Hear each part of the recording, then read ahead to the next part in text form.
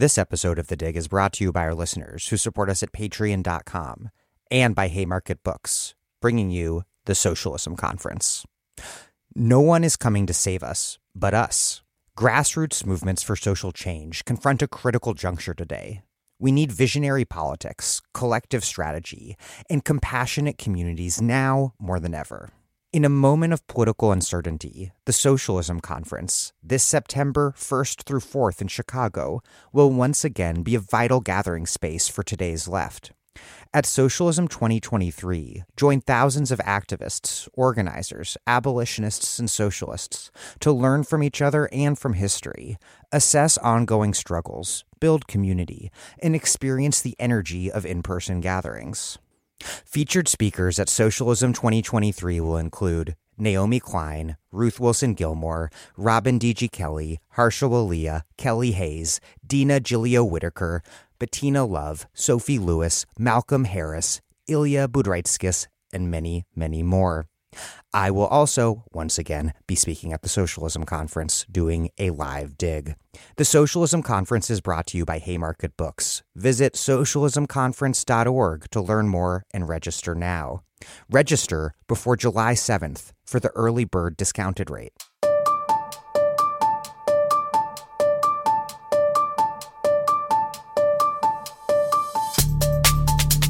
Welcome to The Dig, a podcast from Jacobin Magazine.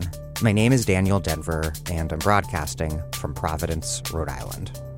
The anti-trans politics currently fueling right-wing reaction is fundamentally centered upon the figure of the trans child. It is a classic American child safety panic that warns parents against a perverted woke culture that just might turn their normal boy into a girl, or vice versa. The entire conflict, however, is premised on the conventional wisdom that trans children are something new. In fact, they are not. My interview today is with Jules Gill-Peterson, the author of the remarkable book, Histories of the Transgender Child. This is a really insightful episode about the history of trans medicine, trans children, and really comprehensively about trans politics. Before we get rolling, it's listeners just like you listening right now making contributions at patreon.com/thedig that make it possible for me to spend so much time reading complex books like this one, and then spending days preparing to interview the authors of those books, and then also paying everyone who helps make the show happen, including all the wonderful people making very lovely but very expensive narrative pieces for The Dig Presents, our new documentary series. If you appreciate what we do at The Dig, please know the only way we can put out every episode for free so that all people can listen, regardless of your ability to pay, is because those of you who can afford to contribute do so. So, if that's you, please take a moment to do so now. We also have books, tote bags, and mugs to send supporters in the U.S. who contribute $10 or more a month, and supporters anywhere on Earth contributing any amount at all get our wonderful weekly newsletter by email. Please contribute now. That's patreon.com/thedig. There is a link in the show notes. Click that link. It'll just take a few minutes. Okay. Here's Jules Gill-Peterson, a historian at Johns Hopkins University and the author of Histories of the Transgender Child. Her next book, A Short History of Trans Misogyny, will be published next year by Verso.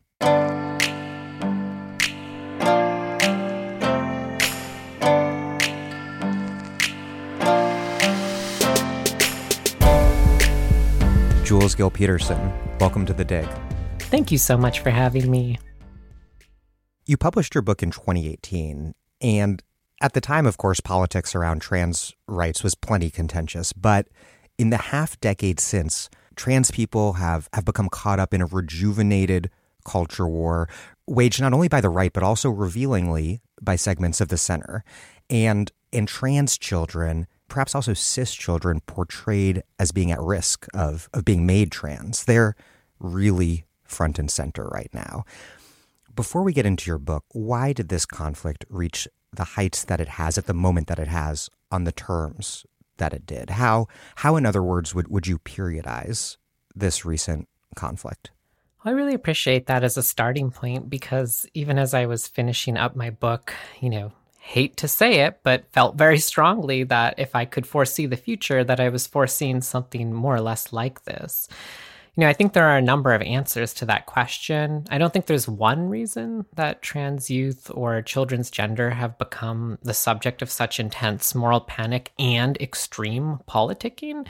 I think some of it has nothing to do with them. Some of this is just, a very long history in the United States, certainly a national history of really kind of grounding authoritarian or even just state-facing projects in general, including liberal versions of them, in the policing of sex and gender as kind of ways to do statecraft, whether your statecraft is supposed to be benevolent or revanchist.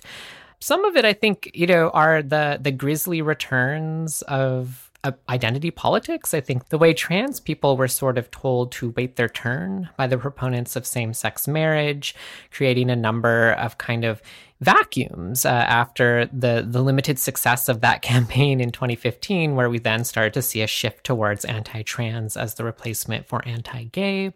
But I think there's a much larger story here that's about the utility of policing gender. Actually, and particularly of scapegoating trans people to authoritarian movements. And that's not something that has only just happened the last 10 years. There are more than just rhymes with the 1920s and 1930s and the sort of utility of gender both to the liberal nation state, but the liberal nation state in its kind of kissing cousin relationship with authoritarianism and fascism. And I think that some of the kinds of struggles that, for me, trans children have to navigate because they've kind of been built around them are very old indeed. And so there's certainly a story I could tell that's about the usual suspects, the Christian right, the absolute idiocy, which I'm sure I'll be elaborating on today, of medical gatekeepers and their inability to understand the harms that they do, playing right into the hands of right-wing politicians, a story that talks about QAnon and the Proud Boys, and all sorts of things like that, or a history of TERFs and gender-critical people in the UK. But I actually think, one of the real answers is that, as my book sort of digs into, gender itself is deeply associated with childhood, and the kind of question of who we become as gendered people has sort of been articulated through the question of who children become as they grow. And so it's not really surprising to me that we're in the grips of sort of what might be the millionth moral panic around kids' gender and sexuality. But the fact that it's so persistent and also can get so bad so fast, I think in one way, gives me a lot of pause to actually deflate kind of the present as exceptional and understand this as part of, maybe even centuries-long struggles. You write of the, quote, effects of a culture in which the delusional adoration of the rosy figure of the child abuts the most heinous quotidian modes of violence in the lives of real children. The book is obviously about the history of trans children, but how does that figure of the child more generally in society, how does that structure the history of the trans child over the century-plus period you're analyzing and through today? Yeah, quite deeply. I mean, one of the weird things is that when you get underneath the ideologically constructed battles over whatever the hell people think being trans and a child really is, you get underneath it and you're like, oh, actually the root problems here are just the way we treat children. And so talking about that version of the child, this sort of rosy-cheeked, innocent, vulnerable, ignorant, helpless child.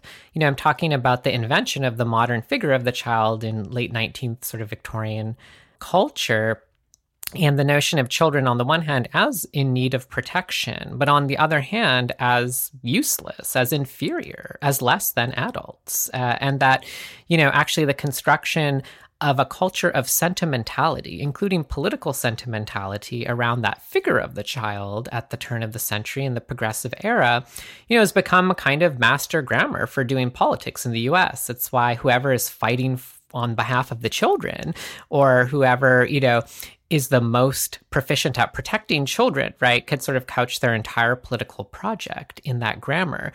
More practically, what treating children as inferior and frankly, in need of guidance and superintendence also does is facilitate, by sort of naturalizing that distinction as a distinction based on age, it facilitates a series of relationships of political domination that are much harder to justify otherwise. And so I'm always happy to underline the fact that the strange creature that we call the child as a legal fiction in the United States, this child who in theory, right, should not be working in a factory and should be in school. This child who legally needs to be protected from sexuality by being, ironically, unable to consent to sex at all. This kind of strange child, who can't have the right to vote and doesn't have any civil rights relative to adults, but that's in their best interests. This strange creature who magically ages out of all of that at 18 or 21. Well, one of the sort of reasons that child had to come into being as the kind of quasi-property of adults is because genuinely after, the end of the Civil War and the white supremacist backlash against Reconstruction, it was less clear than ever how a sort of, concept of American freedom that had been based in the dispossession of being transformed into chattel, that is to say, in racial slavery, how now the distinction between a person and a thing would operate in a country where, the freedmen, Black freedmen, represented such a sort of threat to the political order. And one of the answers to that question that the United States invents for itself is this figure of the child as a kind of delightful, cute, helpless creature who needs to be protected because they're kind of like a piece of property. And if we hold that, right, origin story in mind, then all of a sudden it makes total sense why people are absolutely losing their minds over trans youth, because trans youth arrive and say, actually, parents, guardians, doctors, government, teachers, everyone is wrong about me. I know something about myself that you got absolutely incorrect. And I'm going to make some demands on you to reevaluate our relationship, or I'm going to make a sort of minimal claim to self-determination by wanting to change my appearance, change my name or pronouns, and maybe eventually medically transition. And so if we see that as a sort of instantiation of quasi-property daring to speak and to act, of their own will, well, then all of a sudden we realize, being a trans child is one of many very difficult kinds of childhoods where actual people in the world find themselves, not just thrown into a world and culture they didn't, help author, but also one in which they're told to just sit down, shut up, and really not, make very many moves until they grow up. And those are just intolerable conditions for so many children. But really, in that sense, trans children are only one in a kind of particularly American litany of children who are really harmed by this concept of the capital C child.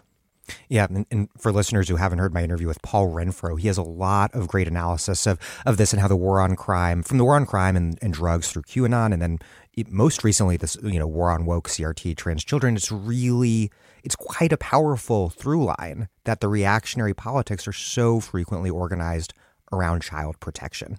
But not a real child, right? A sort of fantasized child, although real children have to live in the shadow of those kinds of decisions.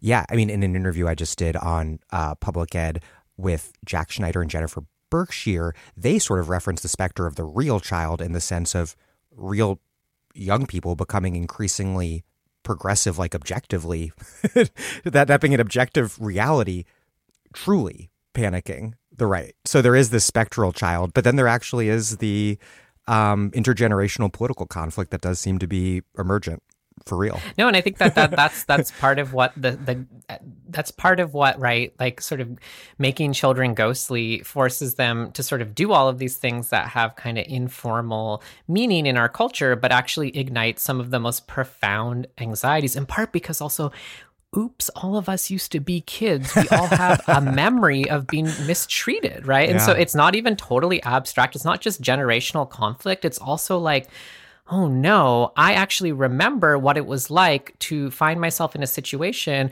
where I was at a disadvantage and also realize all the adults in the room are withholding a concept to make sense of that power imbalance. And, it's there's also that. I think people can really, truly identify with why young people are pissed off today. That's not just on the issues, right? Yes, it's existential climate change. Yes, it's, crises in political economy. Yes, it's the destruction of democracy. Yes, it's being saddled with debt, right? But it's so clear to me that in every case where young people are organizing and acting politically and expressing themselves, the most important rearguard maneuver on the right and in the center, even the center left, is to disqualify that, to disappear it, right? To render it ghostly again and say, nothing's happening here, right? Trans kids are just a conversation, right, on the right that is between adults, between state legislatures and, priests and pastors. But like on the sort of center left, the conversation around trans kids, the rightful version of it is supposed to be a conversation between parents and doctors. And so it's like, wait a minute, who did we just subtract from this, equation? The actual fucking kids themselves. It's just really ridiculous. The book is above all else a project to, quote, visit as much destruction as possible upon one central libel that limits the livelihood of trans children, that they have no history, that they are fundamentally new, and somehow, therefore, deserving of less than human recognition. Where did this idea of the newness of trans childhood come from, and what purpose has that served in the political fights over the legitimacy of trans existence in general and of trans children's existence in particular?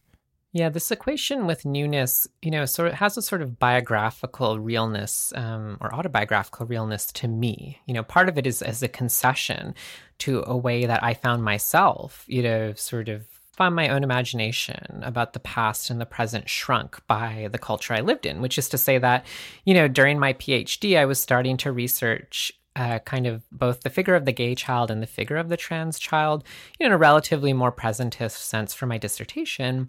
But this was right around the time that gay kids in particular had suddenly been, kind of vaulted into public presence. I started my PhD the same semester at Rutgers University, where, a first-year student, Tyler Clementi, died by suicide, an event that, among other things, led to the It Gets Better project that was founded by Dan Savage. And there was just all of a sudden all this attention on the idea of gay youth, some gay youth at least, as vulnerable in danger of bullying. But by gay youth, I mean like people who, in the present tense of childhood, identify that way, right? Not adults who said, oh, I was so gay as a kid, but didn't come out until college or come out until, well into adulthood. But as I was starting to look at the differences between that gay child and the trans child, I was like, well, our culture barely even knows there are trans kids. And it was that kind of era of like just those first few journalistic exposés. We haven't even gotten to Jesse Single's first weirdo Atlantic cover story. So we're still in the era where this is much more cringeworthy. Barbara Walters is interviewing a 5-year-old Jazz Jennings on 2020. I mean, these are just like weird pieces, but like because of what's happened since then, they look very benign. But there is this sort of cloak of like, this strange new generation, transgender children who tell their parents that they are a different gender than the gender that everyone thought they were. What will they do? And it was actually very young kids, right? Like a lot of these like jazz really had nothing to do with medicine, right? There's no medical transition at that age. But to the extent that there were just a few kind of journalistic entrees into imagining what trans youth might be, the ones who might go on puberty blockers especially, this was all framed as unprecedented, as we've never seen this before.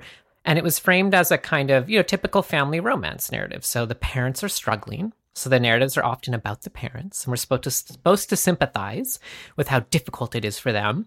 And then the psychologist or the clinician comes in to provide reassuring, scientifically based, we're told, evidence that we can do this or that because we know gender is in the brain by this age. And all of that was all presented as this like sheer new, right? It's not just that trans people as a public object of consumption were new to most Americans. Like kids were literally being presented as this has never happened before. And even myself just assumed that that was probably true when it came to medical transition. I had never heard of a young person transitioning, right, prior to the 1990s. But in the course of my dissertation research, I still remember I was reading a medical journal article from the 60s about a clinic. It was sort of case study report on different trans people at a clinic. And in the footnotes, I was like, hold on. A couple of these patients are like 16. I was like, what? A teenager was transitioning in the 1960s? Like, I didn't know that. Never read a word about it in any trans history or trans studies scholarship. And doctors themselves didn't really seem to say anything about it. And so all of a sudden, I felt caught. I was like, hold on. this entire kind of culture, media industry is revving up to define trans children as new. And I'm just seeing glaring evidence that that is not true. That in fact, there might have been kids transitioning like a pretty substantial time prior, 50, 60 years prior. And so I became very concerned with what happens when a whole population is framed as a new arrival. The idea that trans youth, as if they somehow showed up on this earth, or at best, that they just never could come out before at a young age and so had never made requests on their families or teachers or doctors before, that, sort of pigeonholing an entire cohort of people as new arrivals on the face of the earth attaches a gigantic question mark to their existence. Because if they've just got here and you don't really want them around, well, then this is the moment to try and stamp them out. And so I became really concerned as I dug into the history, not just that history contradicts the way trans children are being narrated as new, but that it really does become a libel on their existence because it becomes a setup for their eradication. And as I dug into the history of actually the centrality of children to the medicalization of gender, I began to understand that kind of eradicatory impulse, the idea that if we use children to find out what makes people trans, we can stop people from being trans. That's what really kind of radicalized me, first in an empirical sense, but also in a political sense, to say like this narrative of trans kids are new is absolutely going to be deadly. And I hate to say it, but here we are 5 years later since the book came out. Well, that has been proven to be true in ways that horrify me beyond even what I could have ever imagined, maybe 10 years ago when I started this research. Does the fact that trans identity and trans childhood are not new mean that trans identity and trans childhood are universal throughout time and space, or are they, along with cis identity, contingent? And I'm thinking here about my recent interview on Christopher Chitty's book on the political. Yeah, it's really, what a book. I love that book. Yeah, me too. Yeah, and just, on the political contingency of homosexuality and anti-homosexual politics throughout this incredibly long sweep of capitalist history. How should we think of contingency as it relates to trans identity, given that the premise of so many political fights over it seem to involve the question of its universality and thus implicitly its naturalness? For opponents of trans rights, of course, these are novel perversions wrought by a sick, desacralized culture. And then for some supporters of trans rights, that trans people have always existed. If the entire system of sex and gender, which we're going to get into a lot of the specifics of this history soon that you detail so fascinatingly in your book, if this entire system of sex and gender, under which transness and cisness makes sense as categories, only emerges in the 20th century, what does that mean? I'm so glad you asked this question because it's actually, let me just say, very rare indeed that I get to follow up the claim that trans kids aren't new with the clarification that does not therefore mean they have always existed in their present form, which, I understand why people are attached to that fantasy of continuity, but there are reasons that I think that that's actually a very disturbing fantasy. So let me try and speak to a number of levels here because, you're exactly right. For the purposes of my book, I'm historicizing a particular regime, a very modern regime of a sex binary and later a gender binary, because the term gender as we use it today actually has an incredibly recent advent, which I'm sure we'll get into.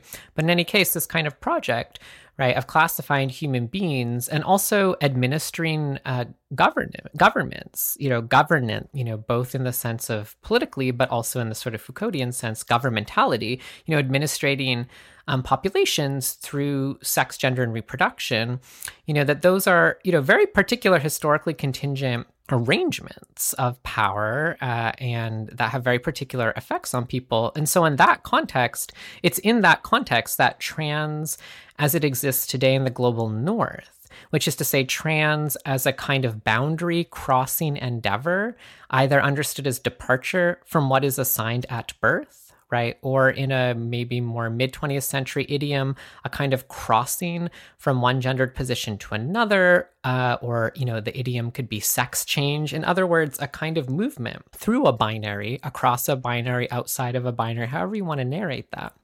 That doesn't make sense unless you have that binary, right? And that kind of sex binary simply takes centuries to be created. It is a product, in particular, in my reading of it, of the convergence of three huge historical events. The kind of global colonial reach, both of settler colonialism, right, but also overseas colonialism, the primitive accumulation processes that introduce industrial wage labor capitalism throughout the world and replace prior modes of production, and the history of the transatlantic slave trade, which Black feminists have, very importantly understood to have been, among many other things, about the ungendering of enslaved Africans. And so that this sort of production of a sex binary where there is man and woman or male and female in the first place for trans to trouble is itself the product of a very devastating kind of Western history of capitalist colonial dispossession, and in particular forms of racial domination, whether we're talking about settler alibis, right, that go all the way back to the 16th century when you have Spanish, conquistadors claiming that they have to overthrow indigenous political structures because they found, quote unquote, men dressed as women, in the ruling class. And as good Christians, they have to therefore overthrow those groups, steal their land, and exploit them. But, all of that, to me, so part of what I would say, to put it, sort of more generally, is that what's interesting about trans history is that word trans, it's not, I could say it falls apart. I'm delighted for it to fall apart personally. But the way I put it in my book is that trans is a multiplicity. There is actually not just no universal version of trans. There's no consistent version of trans over time, but there's no consistent version of trans in any time or place in the history of the United States, because the categories of sex and gender, of which trans is derivative in this system, right, are entirely coordinate to particularly class, but also race, in U.S. history. And so part of what that means for me is that the arrival of trans itself is part of the Western history of producing universalisms, right, through the dispossession of a multitude of prior ways of life. That's why there are hundreds, if not thousands, of other concepts, words in many different languages, many different kinship, religious, and political structures globally and historically that are not trans, but that actually over time are being replaced by trans, right? And so that's that's a conversation that I think is really interesting at a sort of huge, sort of longue durée kind of historical scale.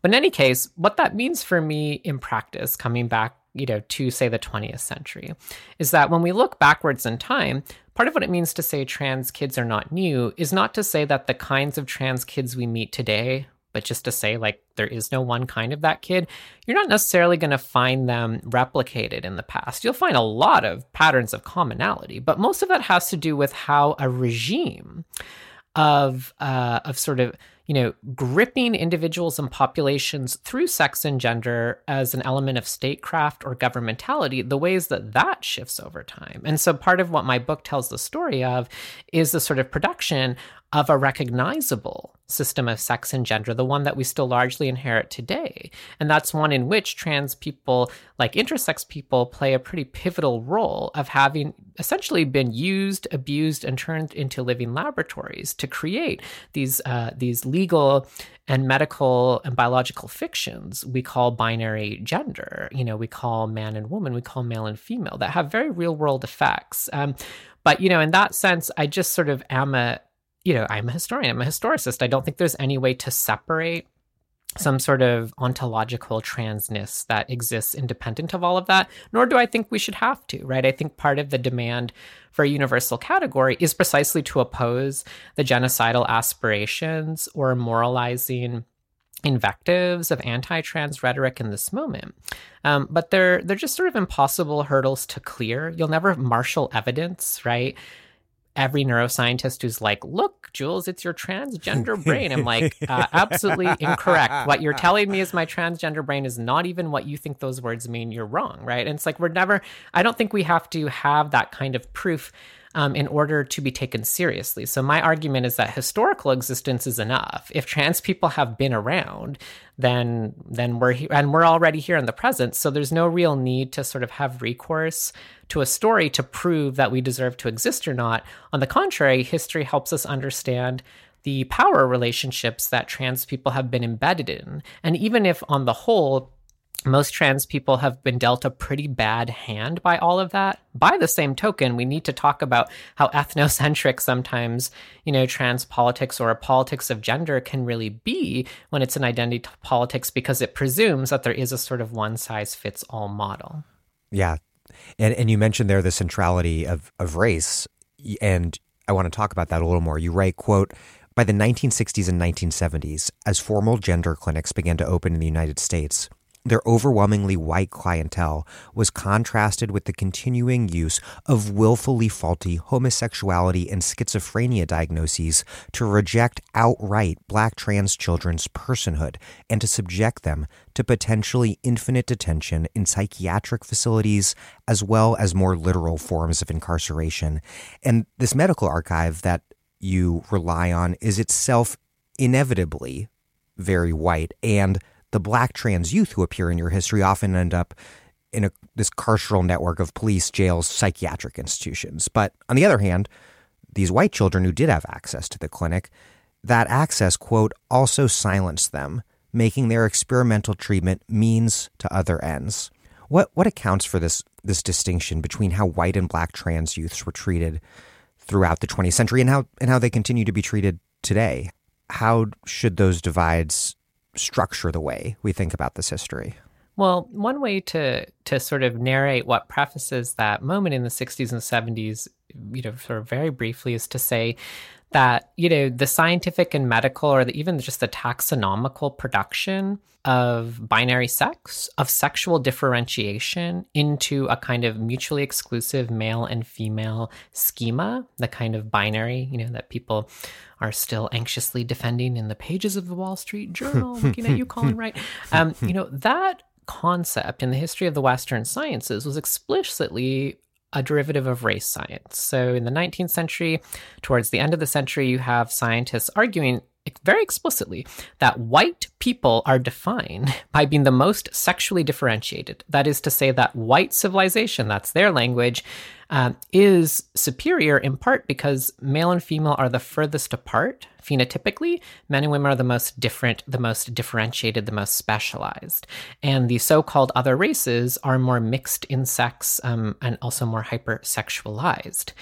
In the early 20th century, as we start to see the emergence of the specialties in the sciences, the life sciences, and in medical practice, that will go on to create the medical regimes that, among other things, encompass trans people. So I'm talking here about the advent of embryology, but particularly the advent of sexology and endocrinology. These fields in the life sciences in the early 20th century are also explicitly dedicated to race science in the sense that they're part of eugenics projects.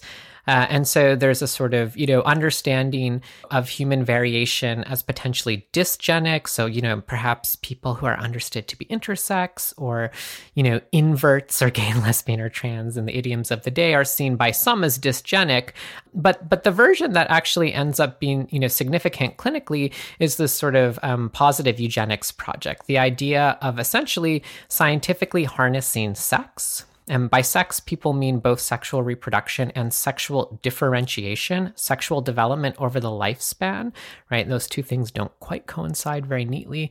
One is imagined more genetically, but endocrine system is sort of the huge fad of the first half of the 20th century. People really feel like, we're going to perfect the human species by getting a handle on these tiny little chemical messengers that circulate through the blood and not only greatly affect how the body grows over time, including puberty, sexual differentiation, reproductivity, old age, menopause, and so on, but also clearly deeply influence psychology. Right? This is sort of where the idea of quote unquote sex hormones come from. And at root, this notion that testosterone, doesn't just make the body male, but also produces a sense of manhood, produces masculinity as such. And, so too for estrogen and femininity. So in any ways, this is an explicitly racialized discourse. It is for like everything. The fact that this has an effect on trans medicine, just to say, isn't unique or exceptional. Right. It's just like completely true of all fields of medicine.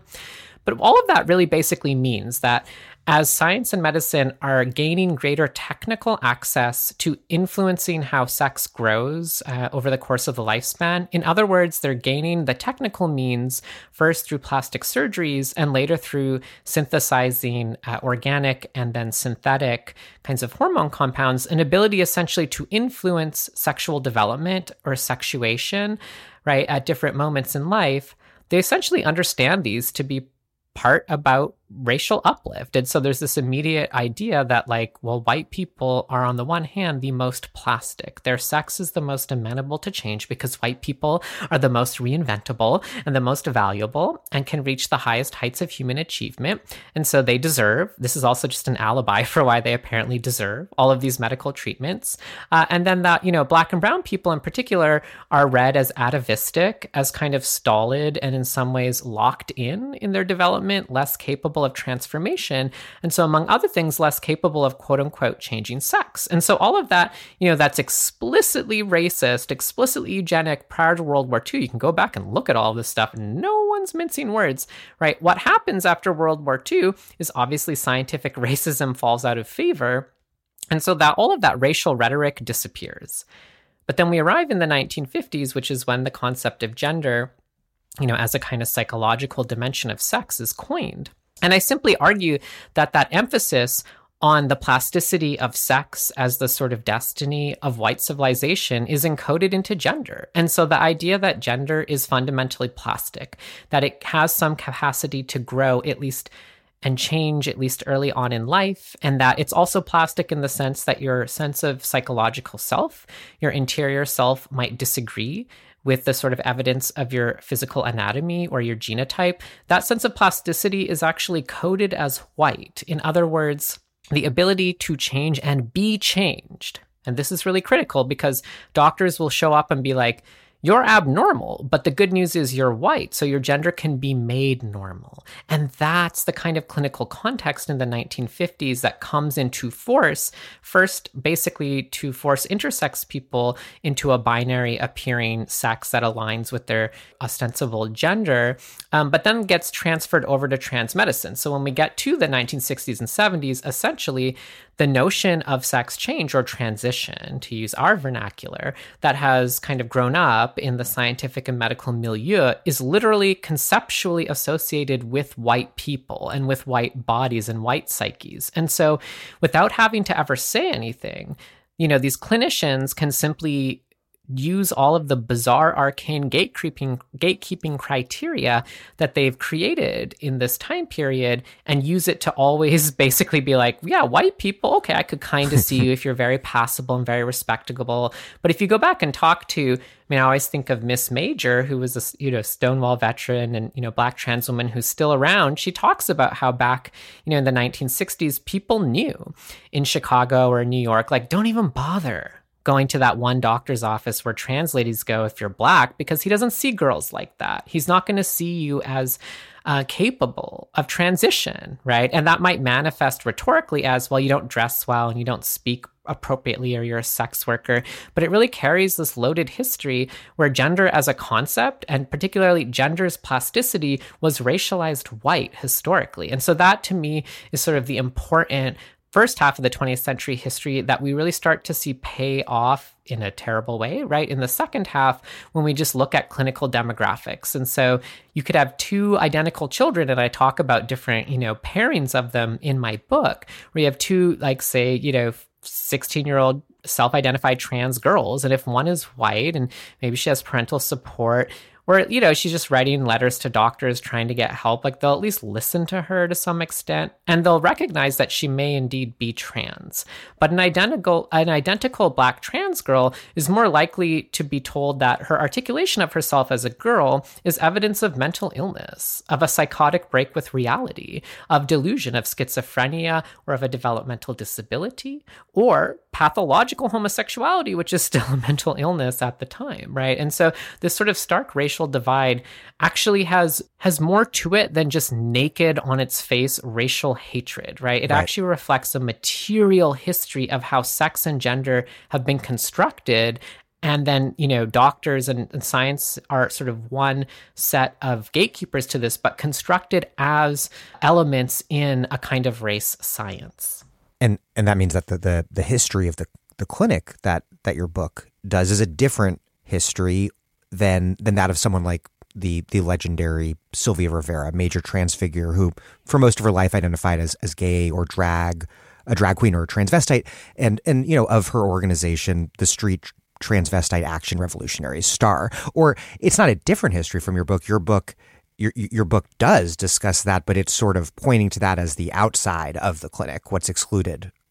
Yeah, I think one of the strange issues we have to wrestle with in trans history, but this obviously radiates directly into the present, is that one of the just bizarre, literally from an empirical perspective, like I am a historian, I do consider myself an empiricist, is that medicine acts like it's the only game in town talking about trans people, right? To the point where, again, this authorizes people today to act as if there would be no trans people if not for medical transition. And frankly, it leads to the conspiratorial version of that, where people like to imagine that trans people are somehow tricked or pressured into transition, which fucking L, if you ever talk to one trans person about what it's like to try and transition in this country. Wow, would that there was some pressure. That would be really nice. But anyways, one of the incredible lies about that, right, is that almost no trans people ever medically transition because it's so impossible to get access to healthcare. The entire system of trans healthcare is designed to stop you from transitioning by putting up as many roadblocks as possible. They used to be bizarre diagnostic criteria. Today, they're more private insurance criteria to do the same, or now your state just banned it. But so what that actually means is that most trans people actually historically are not ever interacting with clinicians. And so the version of medical history that we get is important because it has had this epistemological domination of how we think about trans people. But empirically, most trans people never interact with those institutions. So Sylvia Rivera, entire generations of trans people that use different language for themselves, gay, drag queen, transvestite, right? They're actually the demographic numerical majority of trans people in the 20th century, but they haven't even been understood as the primary actors in trans history because they didn't interface with the right experts. And so some of that is just a story about class and race, right? You can go back and read different interviews with Rivera or Marsha P. Johnson, say from the aftermath of Stonewall in the early 70s, they'll talk about sometimes maybe wanting to transition this way or that way. There are lots of people who would have tried to interface with the medical system if they had access, had the resources, had the time, weren't just fighting the police or trying to stay out of jail. But this is an issue I wrestle with in my book, right? Is that even focusing on the history of medicine is actually incredibly misleading. It's really useful as an intellectual history and maybe as a history of biopower, but it's important to say that most trans people are affected by that history indirectly, which is to say either by lack of access to this medical model that was created, and kind of set up by the mid-1950s, or frankly have been just working on their own to develop alternatives to it, whether by necessity or because they genuinely, believe they can do it better. And in a lot of cases, gotta say, I'm convinced that they could. You write, quote, "In the late 19th and early 20th century life sciences, sex underwent two key transformations.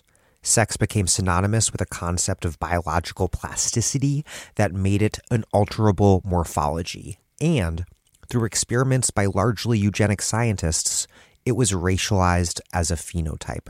The framing of sex through racial plasticity occurred in a broader scientific milieu in Europe and the United States that defined living organisms, both human and non-human, as naturally bisexual, a mix of masculine and feminine forms."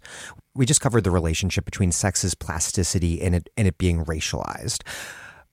But what do you mean that the natural sciences held that living organisms were naturally bisexual rather than masculine or feminine simply? What sort of biological theory was this? And why was it influential in the way that it was when it was? Yeah, this is one of my favorite annals in the history of science. Yeah, I was like, okay. I mean, I think we kind of take for granted, ideologically, if just as common sense in the present, like, oh, well, I guess, like, we've always just thought sex is binary or gender is binary, right? Because that's the way it's handed down to us. Even if we disagree with it, we probably take for granted that certainly if that's what we were taught, say, in high school science, that it probably is true. And it's like, nope. Actually, what's really fascinating is that, for the first half of the 20th century, and this comes out of 19th century science, like absolutely credible, high quality Western scientists do not believe that male and female are mutually exclusive. Also, do not believe anyone is really male or female. So bisexual here does not mean what it means today. Bisexual in this time period means kind of literally two sexes, right? A sort of sense that, animal life in particular, because a lot of this scientific data is drawn from animals first, certainly. It actually even goes back centuries to kind of just the informal expertise of farmers and people who've noticed that, like, oh, yeah, well, if you castrate, an animal, it actually might physiologically transform and become, sort of more feminine in its appearance, and also its behavior might change. And so some of the earliest endocrinological experiments are simply removing gonads from animals to see what happens to them, or transplanting gonads of the so-called opposite sex. Starting with chickens in the mid-19th century. So we owe a lot to poor chickens, okay? Transsexual chickens were out there being forcibly transed. If we want to talk about someone actually being forcibly trans, it's just animals. Also, guinea pigs and rats, this still happens today. It's still a huge scientific endeavor. And so basically what they find, right, is they're like, this is weird. Male animals can be made like fairly female, and also like their behavior changes, right? They might mate with males, they might act, all these gender coded behaviors, right? And so basically the thesis emerges that, like, well, that makes sense because, here embryology comes into play, and embryology suggests, that early on in fetal life, when we're talking, not just at the level of cells, but when rudimentary organs are forming, it turns out all the sexual organs just form out of the same stuff, like the tubercules and all these rudimentary genital structures. But also that, like, literally what makes a fetus, male or female, is actually, again, apologies to creationists, is in fact not at all determined at conception. And in fact, there are all sorts of complicated environmental factors, as much as genetic factors, that influence, which way an animal turns out. And of course, part of this also is the fact that science has to contend with, the abundant evidence that not all animals or humans are exclusively male or female, that there are many, many, many variations and many examples of animals and humans that seem to be a mix of male and female. And they are, of course, naturally produced, right? There's nothing artificial going on. People are born that way or develop that way. And so basically the thesis of science comes to be that this is perfectly fine, that sex is bisexual, which is to say that sex starts out in everyone with the potential to become, to some degree, more male than female or more female than male. And the idea is that, the course of sexual differentiation for most people generally leads to one sex becoming visually predominant, but that it doesn't necessarily mean there isn't some of the quote-unquote opposite sex still in you. And this just made sense culturally to a lot of people. They'd be like, well, some men are more manly and some men are more sensitive, right? And some women are really just kind of gruff. And, also some women are tall and some women are short, right?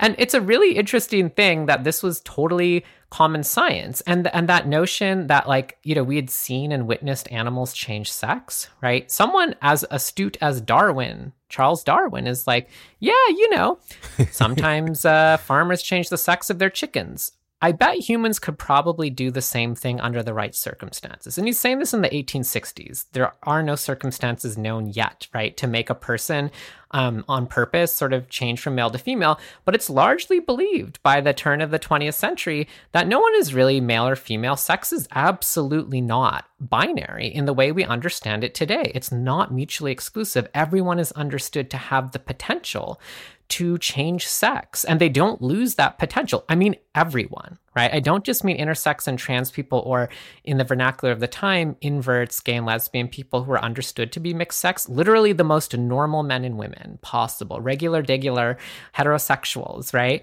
Were understood to have technically a biological possibility of changing sex. That was just a normal part of biology. And it's that, I'm not a romanticist about the past, so I'm not like, hey, I love this idea of sex, we should go back to it, because it had a lot of problems, right?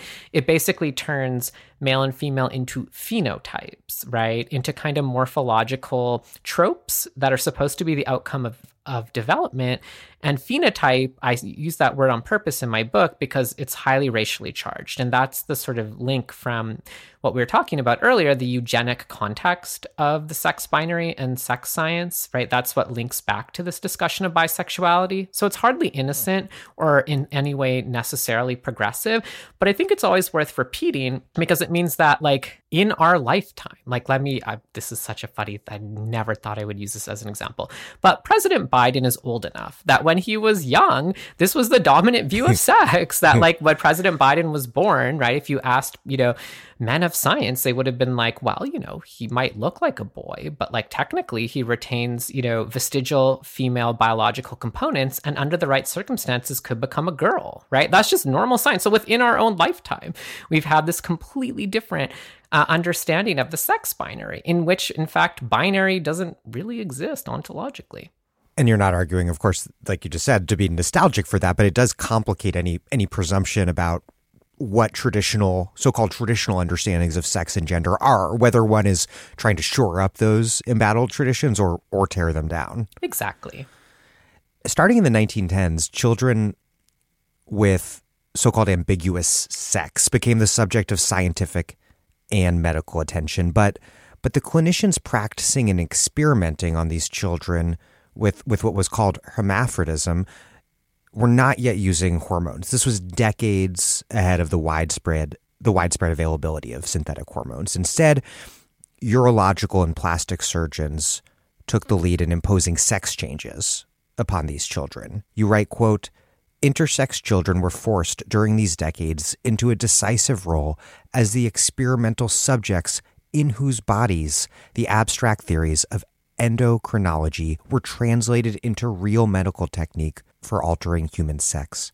This is really pretty monstrous stuff, but what was the medical practice and scientific frameworks that guided doctors at the time, and what was the role of endocrinology in this surgery-dominated approach, given that hormone therapy was absent? And lastly, how did these medical techniques impact the lives and bodies of intersex children? Yeah, I mean, so I narrate this as a sort of passage from, the kind of questions being asked in both laboratory science, so the people who are just changing the sex of rats and guinea pigs and pigeons and just, they can do that kind of, ad nauseum. They can't do that to people, right? I mean, even at the time in the early 20th century, that's not necessarily seen as rigorous for a laboratory endocrinologist to, ask people to come in off the street and sort of, experiment on them that way. And so that kind of question that Darwin had posed, though, right? Like, well, it seems that animals sometimes change their sex. I bet that could happen to humans under the right circumstance. Well, what that circumstance would be is the question that medical clinicians want to answer. How will we take this body of science that's much more either theoretical, kind of evolutionary biology, or just sort of lab science, based in plant and animal life, and how do we scale that up to human applicability? And so you need a captive population of people for whom it's not considered inhumane to essentially perform experiments on their bodies. And there's a smaller history in the US of some of those experiments being done on prisoners, but by far the largest captive population are intersex newborns, infants, children, and teenagers. And part of what makes them captive is that they're precisely not adults, so they're not even getting to consent or not consent to medical intervention. It's up to their parents. And, basically parents do show up at these places like Johns Hopkins Hospital, which is really the focal point of my historical inquiry here. And this is the Brady Urological Institute at Johns Hopkins at the time. That's right. Yeah. And so this is the first urology hospital, period, in the United States. And it's a research hospital. And Hugh Hampton Young, who is this, surgeon, plastic surgeon, among other things, who, heads up that institute, understands part of the populations of patients he might see to include people whose sex is not outwardly obvious or for whom some issue has arisen, right? It's not always like at birth, right? I think we often imagine maybe that intersex people are medicalized like at the moment of birth because their genitals are ambiguous, but that's actually not always the case. It could be later on in life, during puberty, or often when someone is trying to get married, which is how a lot of patients ended up at Hopkins. They're like, hi, I'm trying to marry, my fiance, but the priest doesn't believe I'm a man or a woman. Could you please confirm that I am? Clarify that. Yeah. Clarify that, right? And the doctors are sort of like, well, okay. So they have this intellectual project where they're like, well, we want people to be men and women because that's the norm. And we don't really like, the variation of human sex, but we admit that it exists. And so what's really weird is we don't get synthetic hormones until, a few in the 1930s, but it's really the 1940s. It's World War II that changes that because a lot of U.S. military, investment in research yields just reliable testosterones and estrogens and other hormones for the first time. So prior to that era, all you can really do is try to intervene in someone's pre-existing endocrine system. So I kind of follow one kind of example over quite a long period of the book. And that's, particular adrenal intersex conditions, something that used to be called congenital adrenal hyperplasia. Say that 5 times fast. But, the gist of it is that, there are situations in which, your adrenal glands just sort of are very overactive, grow much larger than usual, and they secrete, a particular, cortisol hormone that has some effects on the pituitary gland, which in turn basically cause the body to secrete a lot of androgens. And so congenital adrenal hyperplasia, among other things, results in children that otherwise probably would have been assigned female at birth, to either be born appearing so convincingly male that they are assigned male at birth, or, over the course of childhood, as they're starting to develop, or at puberty, they, people who had been raised as girls start to aggressively, essentially change their sex and become masculine, right? In ways that are both alarming to some of them and their families, but also deeply confirming of an inner identity to others. But in either case, this is construed as a medical issue. And so one of the issues is that Hugh Hampton Young knows that it's the adrenal glands, that are causing this, but there's no hormonal medication that can do anything about that. And so in order to try and suppress the effects of the adrenal glands, he has to take a surgical procedure. He has to take a surgical mindset. And so what he ends up deciding is like, well, what if I cut out part of each adrenal gland, or what if I remove one of them entirely? Surely that means if there's less of the organ in the body, it's secreting less, of the hormones. It should slow down or reverse masculinization. So he develops these really, really dangerous surgical procedures for doing bilateral adrenalectomies, as far back kind of as the 1920s. These are so dangerous that patients die routinely. And just recovering from these surgeries is not a given. And just to say this, right, having congenital adrenal hyperplasia, there's no reason you have to have surgery. There's nothing particularly dangerous about this condition. There are a few variations of it that have some health risks, but for most people, there's no reason that they have to be operated on. But of course, trying to change their sex is seen as so important. Young is basically doing these surgeries, refining them for years. And then after, doing the adrenalectomies, he will do plastic surgery on the genitals to make them appear more binary, either to feminize them, actually almost always to feminize them, because he's much better at vaginoplasty than he is at phalloplasty. And also this involves a lot of clitoral amputation and a lot of, things that have lasting lifetime effects on people's experience of their bodies. There's so many complications, never mind how traumatizing it is to be sexualized this way, to have your genitals altered or even, in some cases partially removed without your permission. It's just really horrific stuff. His patients are dying. And on top of all of that, it doesn't work. It doesn't have any effect on the adrenal gland output. This does not cause patients to stop masculinizing, and it doesn't feminize them at all. And so it's been this kind of manifest failure, but he's had this kind of carte blanche because making people into male or female is seen as so overridingly obvious as a kind of medical mission that, and it's also one that all these lab scientists are very eager to read about, that there's total kind of support for this.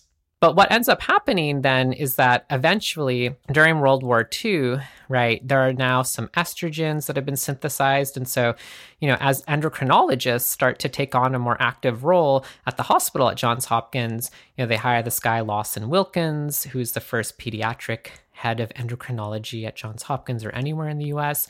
And he's like, well, let's try giving these patients estrogens. Let's just dose them up with the so-called female hormone. Maybe that'll help. Nope. Does not help at all. It basically just causes them to prematurely grow breasts and causes all sorts of other side effects, but doesn't work. And it's not until this particular hormone, cortisol, a synthetic version of cortisol is synthesized during the war. Originally the U.S. Army is hoping to dose troops with it for various reasons. But anyways, Wilkins is like, I wonder if this would have any effect, because this new hormone, that's neither an estrogen nor a testosterone, had proven really dramatic in treating rheumatoid arthritis. And so he's like, let me just try it on patients with adrenal hyperplasia.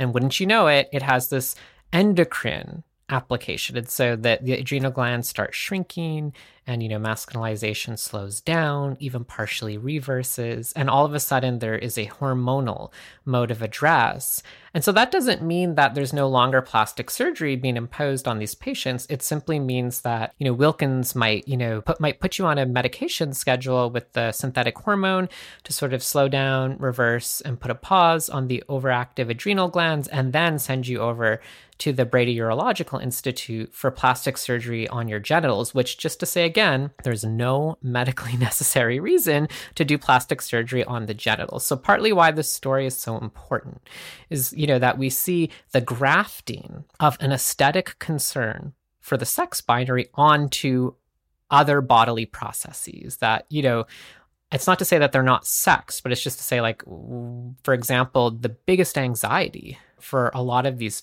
parents and families and clinicians is the idea that a woman might have a large clitoris, right? A patient who identifies as a woman but has, congenital adrenal hyperplasia. And even if you take the new synthetic hormone, you'll have like a larger clitoris on average. Well, that's considered so abhorrent that it's fine to amputate this person's clitoris, right? And which is like brings up a whole host of ethical issues. It occurs to me that a twisted irony maybe here is that this sort of mainstream butchery actually performed on intersex children in the name of medicine is what anti-trans activists and commentators fantasize with great horror is what's happening to cis youth, being coerced into being trans by woke culture. And just to say, since we're turning the screw on them here for a moment, all of these bills banning gender-affirming care have explicit intersex exception clauses to permit the continued practice of these surgeries that intersex people and activists have been organizing to end for decades. And, that I think is the real scandal here. It's a real tell. It's a huge tell because it's not a hypocrisy. It's not an inconsistency. It's actually entirely continuous with this history because as early as the 1930s, really interestingly, at Hopkins, was around the time, just looking through medical records in these clinics, it was in the 30s where I first started to see people showing up at the clinic where I'm like, oh, you're here claiming to be intersex, you're definitely trans. And because people started to hear, hey, at Johns Hopkins, they change people's sex, right? And so sub-trans people in the 1930s are like, ooh, I would like to change sex. That sounds great. Or I've read about the idea of sex change in popular science magazines, because of course there are famous Europeans, Lily Elba, or people in the UK who might have been, also intersex, but presented a sort of trans narrative of sex change, like Mark Weston. So people start showing up at Hopkins and they're like, hey, I'm sure I'm intersex. Please, would you indeed change my sex, right? And they're asking for very, literally, you have a trans guy who I call Bernard in my book show up and be like, I want top surgery, and I'd like you to, give me a plastic surgery to have a fully functional penis. And he meets with Hugh Hampton Young. And Hugh Hampton Young is so charmed and convinced by him. At first, he says yes. He's like, oh, okay, I guess this patient is intersex. I mean, okay. And then is like, well, I don't know. Maybe you should just go talk to a psychiatrist, just before I, get the operating table ready. And the psychiatrist is like, Hugh, my dude, what are you talking about? This person is not intersex. This person is something else. A is a homosexual is what the psychiatrist says. But really the psychiatrist is like, I don't fucking know I don't understand this person's request at all. There's nothing quote unquote wrong with him. Why does he want to be made, into a man? And so it's really interesting. This is why I tell the story of intersex and trans people together in my book, because they really did travel together. And as early as the 30s, we're starting to see this incredibly consequential divergence that, as you just alluded to, is not over, where precisely the same kinds of medical techniques and procedures that are coercively and often non-consensually performed on intersex people in order to force them to have a sex appearance that satisfies society. Those exact same techniques and procedures, surgeries and medications, when trans people ask for them because they want to change how their body exists in the world, are denied to them. And that absolute absurdism is baked in so long ago. It's almost 100 years of it running now. But it never continues to upset me, because I also have to say, just as an aside, I remain incredibly angry at the way that intersex people are used as like a debate point, talking about the sex binary and also talking about trans issues. Like I'm so sorry to invoke Twitter, but every Twitter thread or whatever, right, is always like, well, what about intersex people? And then, like pro-trans people have one version of saying intersex people validate trans people's existence, and anti-trans people, have all their weird ways of dismissing intersex people as inconsequential. And I'm like, these are real people who have arguably been the most harmed by the history of the medical model and are still actively being harmed, even as a prop to further entrench transphobia, or actually vice versa, right? Bans on gender-affirming care are re-entrenching medicalized abuse of intersex people. And I just really wish we could have a much more complicated conversation, and also that like everyone who isn't intersex was like even a tiny bit accountable for the ways we just like do the things that doctors do too, where they're like literally call intersex people, it's so disgusting, natural experiments. Like, oh, you're a natural experiment. Nature's just experimenting with sex in you. And it's like, no, that sounds like a confession of what you want to do to someone. You want to turn them into a natural experiment. I mean, it's just such a terrible, terrible, terrible history. In that history, with trans people mobilizing their knowledge of intersex medicine to request medical support, and then often being rejected and being, the response being, actually, you're homosexual.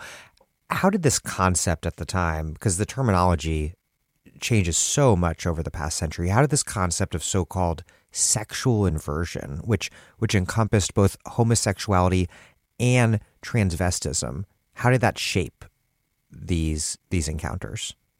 I love being able to really like dig in, because I think part of what my book wants to do is just throw wrenches in like the starting point for any conversation. So if we've already thrown a wrench in the idea that sex and gender have always been understood as binary, this would be the other kind of big wrench, right? Which is that today we treat gay and lesbian people and trans people as if they are different species, right? We say, well, gay and lesbian people, that's just sexuality. And sexuality, this is like, if you go to like Trans 101 or LGBT Training 101, what are they going to tell you? They're going to say, sex your orientation.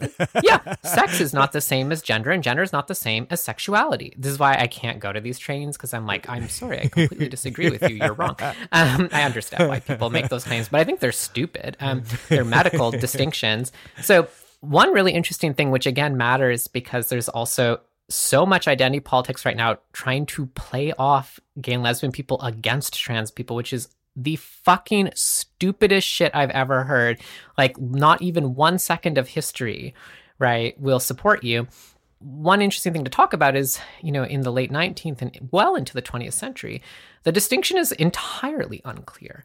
It's unclear in psychiatry and sexology and in medicine, right? But it's actually also unclear in the vernacular. And I would say that largely the science of medicine is reflecting the vernacular. Now, recall again that this is this era of natural bisexuality, right? So one of the ways people understand what we now think of as homosexuality or gay identity, right, is through the inversion of gender, because it's gendered appearance that signifies that difference. So, in the late 19th century, what made someone gay, if you're a man, is not that you are attracted to other men. It's that you are an effeminate type of man who, is sexually available to normal men. So, sexuality is organized around gendered style, gendered position, and also sexual position, right? So men, quote unquote, regular masculine men who have sex with fairies or effeminate gay men, right? The person who is the top, right, is not gay. That's just absolutely not understood to be a kind of person. Because the action doesn't define the sexual practice doesn't define the identity automatically in that context. Exactly. Well, except for the feminized partner for whom it right, does. For the bottom. Right? Yeah. Yeah. And this is, of course, a very old kind of epistemology that you could trace back to antiquity if you really wanted to, at least in the West. Now, what's so interesting, though, is this idea of inversion gets codified by sexologists. So the idea of inversion sounds very suspiciously similar to things we hear today. Okay, so inversion is like a gay man is, a woman trapped in a man's body, like literally like a woman's brain inside a man's body, or a woman's soul. Right? Now, some of those quote unquote gay men are definitely trans women in the modern sense, but what's sort of interesting to me is historically, even in the vernacular, in the working classes in particular, the distinction is just irrelevant, right? So I don't think there are some people, say in 1895 in New York City who really look like trans women that kind of seem more like me. And there are some who just seem more like effeminate gay men. But most kind of fall somewhere in the middle, and no one's invested in making that distinction. And right. So there's this kind of different tradition, right? Like part of what's so interesting, again, is that where we arrive by the 1950s, where there is this sense that you have to be a man or a woman, right? You can't be an intermediary type. That's a pretty substantial closing off after 50 years, actually more like 60 or 70 years, where you could be an intermediary type. People used to call themselves third sexers. That's how they called gay and lesbians and trans masculine and trans feminine people. They're like, yeah, I kind of fall somewhere in between man and woman, right? Even if they sort of live largely as men or women in their regular lives, if you press them to explain themselves, they'd be like, sure, maybe I'm intersex, maybe my soul or psyche is trapped in the wrong body, whatever, right? And this was actually a really common. It was actually probably the most prevalent way that LGBT people understood themselves until really the 1950s. And so there's this whole kind of culture, for example, of transvestism, which is one of my favorite words that gets so maligned because, creepy dudes in psychiatry who clearly have their own sexual hangups have so intensely sexualized transvestism as a fetish, right? Like the heterosexual crossdresser dude, like literally, like anyone who researches this and publishes in like archives of sexual behavior, I'm like, honey, I get it. You're a fetishist. It's okay. But don't make your whole career about that. Like just chill out. Don't harm people. But be actually, a professional, please. Be a professional. Hello. But speaking of, the person who coins the term transvestite is a professional sexologist, is Magnus Hirschfeld, is the German sexologist, well known for his Berlin Institute that was destroyed by the Nazi regime in the early 1930s. Now, when he coins this term in German, Transvestitin or whatever, what he means is the kind of drive to dress, differently than the clothing that is associated with the sex you were assigned at birth. And that there is a kind of, range of versions of this, but this is also his concept for trans people because his clinic will be one of the first places in Europe where trans people get access to medical transition in the form of surgery. And so he understands transvestites not to just be some sort of like erotic compulsion to cross-dress, but actually an identity category. And partly the reason that he says that is because it just reflects reality. Weimar Berlin is like full of cafes and cabarets and bars full of people who live, right, as a gender at a time when there's no medical transition. So it really just means changing your clothing, changing your hair, putting on makeup, right, adopting a new name, and also changing your line of work because what kind of work you're allowed to do is intensely conditioned on whether you're a man or a woman.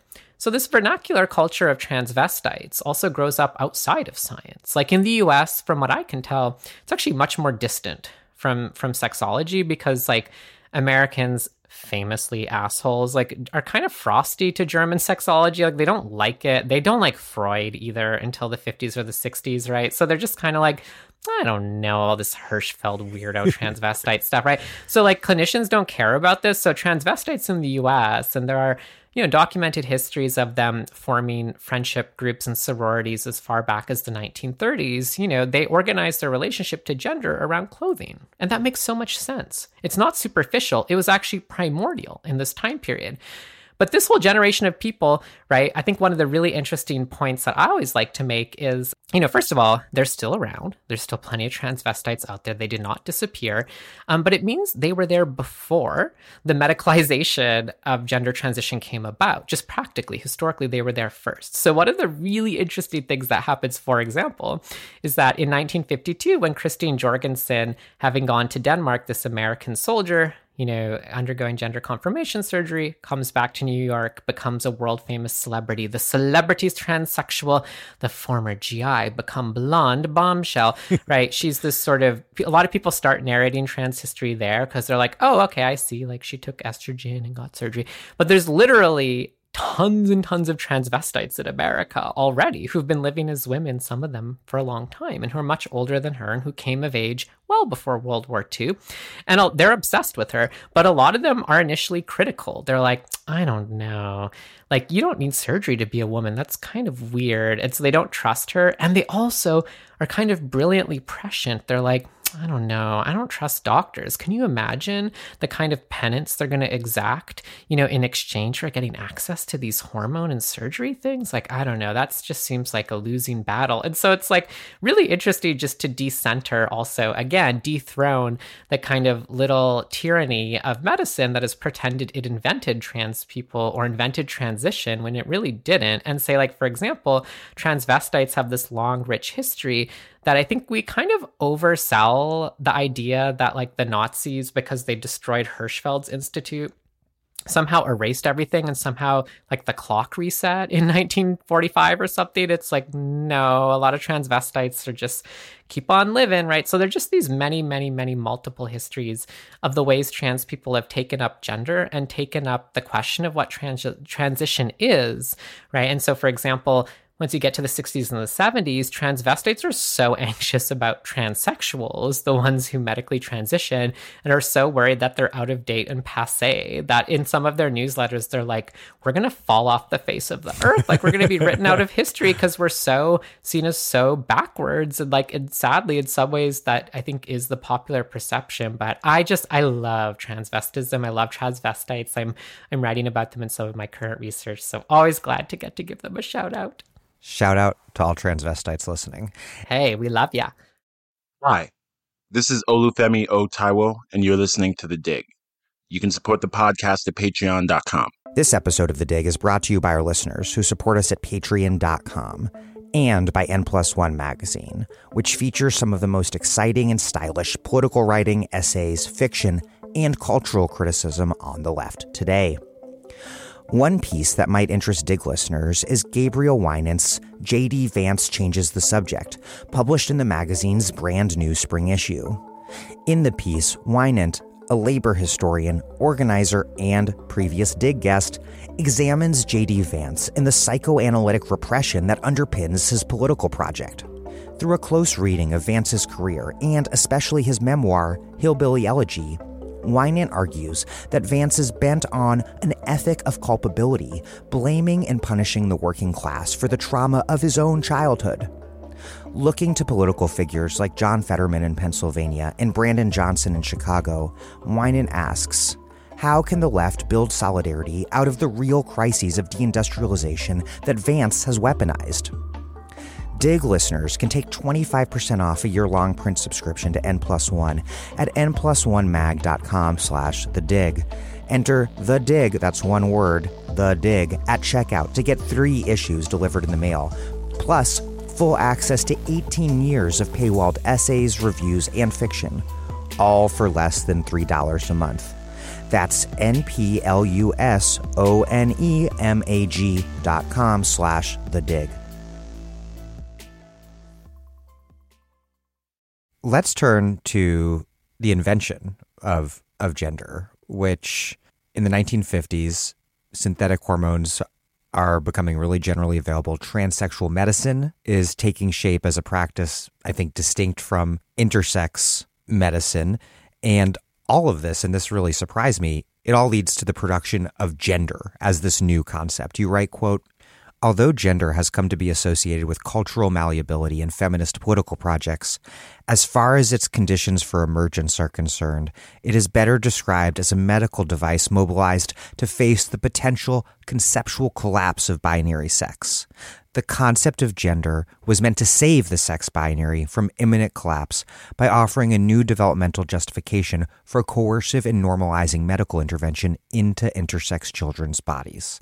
But before we get to that invention of gender, let's go right up to the precipice right before then. How did intersex medicine lead to what you call a, quote, looming epistemological crisis over the sex binary? This was actually my takeaway from having reviewed, about 70 years worth of both lab research science, evolutionary biology, endocrinology, embryology as a hard science, and then also that clinical history of intersex medicalization at Johns Hopkins. I was like, oh, I see why they had to invent gender. These people are so fucking stressed out, because what has been the one thing they've wanted all along? Sure, all these paeans to natural bisexuality notwithstanding, they want to find out what makes people male or female. That's the holy grail, right? You want to find out what makes people tick. And to their chagrin, the more they learn about sex, the more they realize nothing exerts a deterministic outcome on sex development. It is not, in fact, genetically preordained. And one of the reasons that it's not is because the endocrine system is not, genetically ordered, right? Like, the genotype doesn't explain reliably what kind of hormones or even gonads you'll have reliably, right? And then it's very alarming when they realize everyone has quote unquote male and female hormones, everyone has estrogen and testosterone. So whoops, it turns out those aren't sex exclusive hormones, right? But then they get to this sort of really messy kind of taxonomic situation where they're like, what is sex? And you can read these biologists or doctors writing in the 1940s. I mean, you can just read in between the lines how stressed they are. They're like, okay, what makes up your sex? Okay, well, there is your genetics. Okay, there's your chromosomes, but they're just learning how to establish.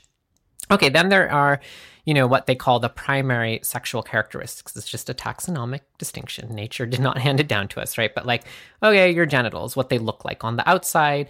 Okay, there's your gonads, right? And then there's your endocrine system. Then there are your secondary sexual characteristics, your height, your, fat distribution, your breasts or chest, your hips, right? Your facial hair or lack thereof, your voice. And it's oh my God, this list has gotten really long. And the worst thing of all to these people for creating a unified theory of sex is that none of them reliably relate to any of the others in a predictable format. They right? they don't dependably correspond in some kind of causal fashion. Yeah, in fact, in none at all, right? So you can have one genotype and one gonadotype of sex. You can have one endocrine sex that disagrees, with your gonads. You can, be otherwise male but grow breasts, et cetera, et cetera, et cetera, right? The et cetera is getting very exhausted. And on top of all of that, right, clinically, I think this is where they're really feeling stressed, right? They're also, some people, right? Because they used to be well, intersex people, of course, there's some biological explanation for why they're different. But then there are all these people that have no biological difference at all. Talking about trans people who are hello, I'm completely biologically male, but I am a woman. So I need to change my sex. And I know you can do that, so you better help me. This concept of sex is in crisis because it has no coherence. The more technical access to changing sex medicine and science had accrued, the only real empirical definition of sex left was that sex is change. Sex is quintessentially about change. For example, we could even re-narrate human development as sex change, right? Is your sex the same when you're a newborn baby as when you're 15 years old? No, absolutely not. Everything about your body changes dramatically. Is your sex the same at age 20 and age 70? No, right? We have these terms, puberty, menopause, right? To talk about these variations in sex within an individual over the lifespan. And so on the one hand, science and medicine needs sex to be very malleable and changeable, in other words, plastic, in order to intervene into it at all, medically and scientifically. So they want that. But on the other hand, it creates this epistemological crisis. It suggests there is no sex binary. We could have ended up with a kind of rubric that said, like, again, it could have been a kind of modification of natural bisexuality, but at the very least, we could have simply said, there's nothing particularly natural about male or female, and certainly nothing that today we might call cisgender, right? But like, these are conservative people, right? They're not trying to bring about the end of sex. On the contrary, right? I actually think the dilemma is that clinically, they need sex to be plastic, but discursively, politically, ideologically, they want to use that plasticity for a contrary purpose, to force people to be normal. And this is where the concept of gender comes in.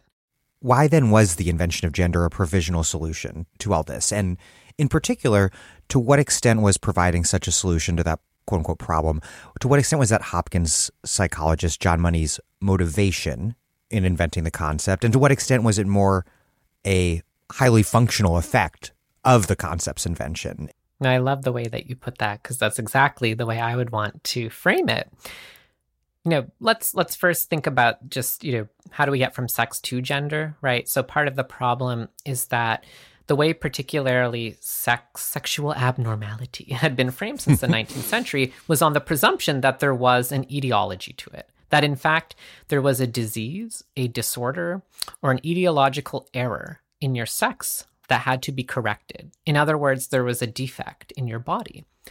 But after compiling that complicated definition of sex and meeting trans people, everyone has to admit that doesn't actually exist. So what's the medical justification now for saying you have to look like this ideal type of a man and a woman? There isn't one. There's no medical justification anymore.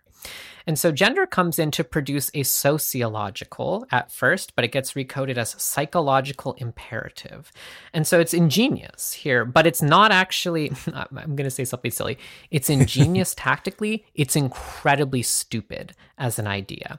And it's absolutely, and so one thing that, readers of my book will note, John Money casts a long shadow. This guy rightfully is not remembered very well. He's not a great guy. Like, I'm not a fan.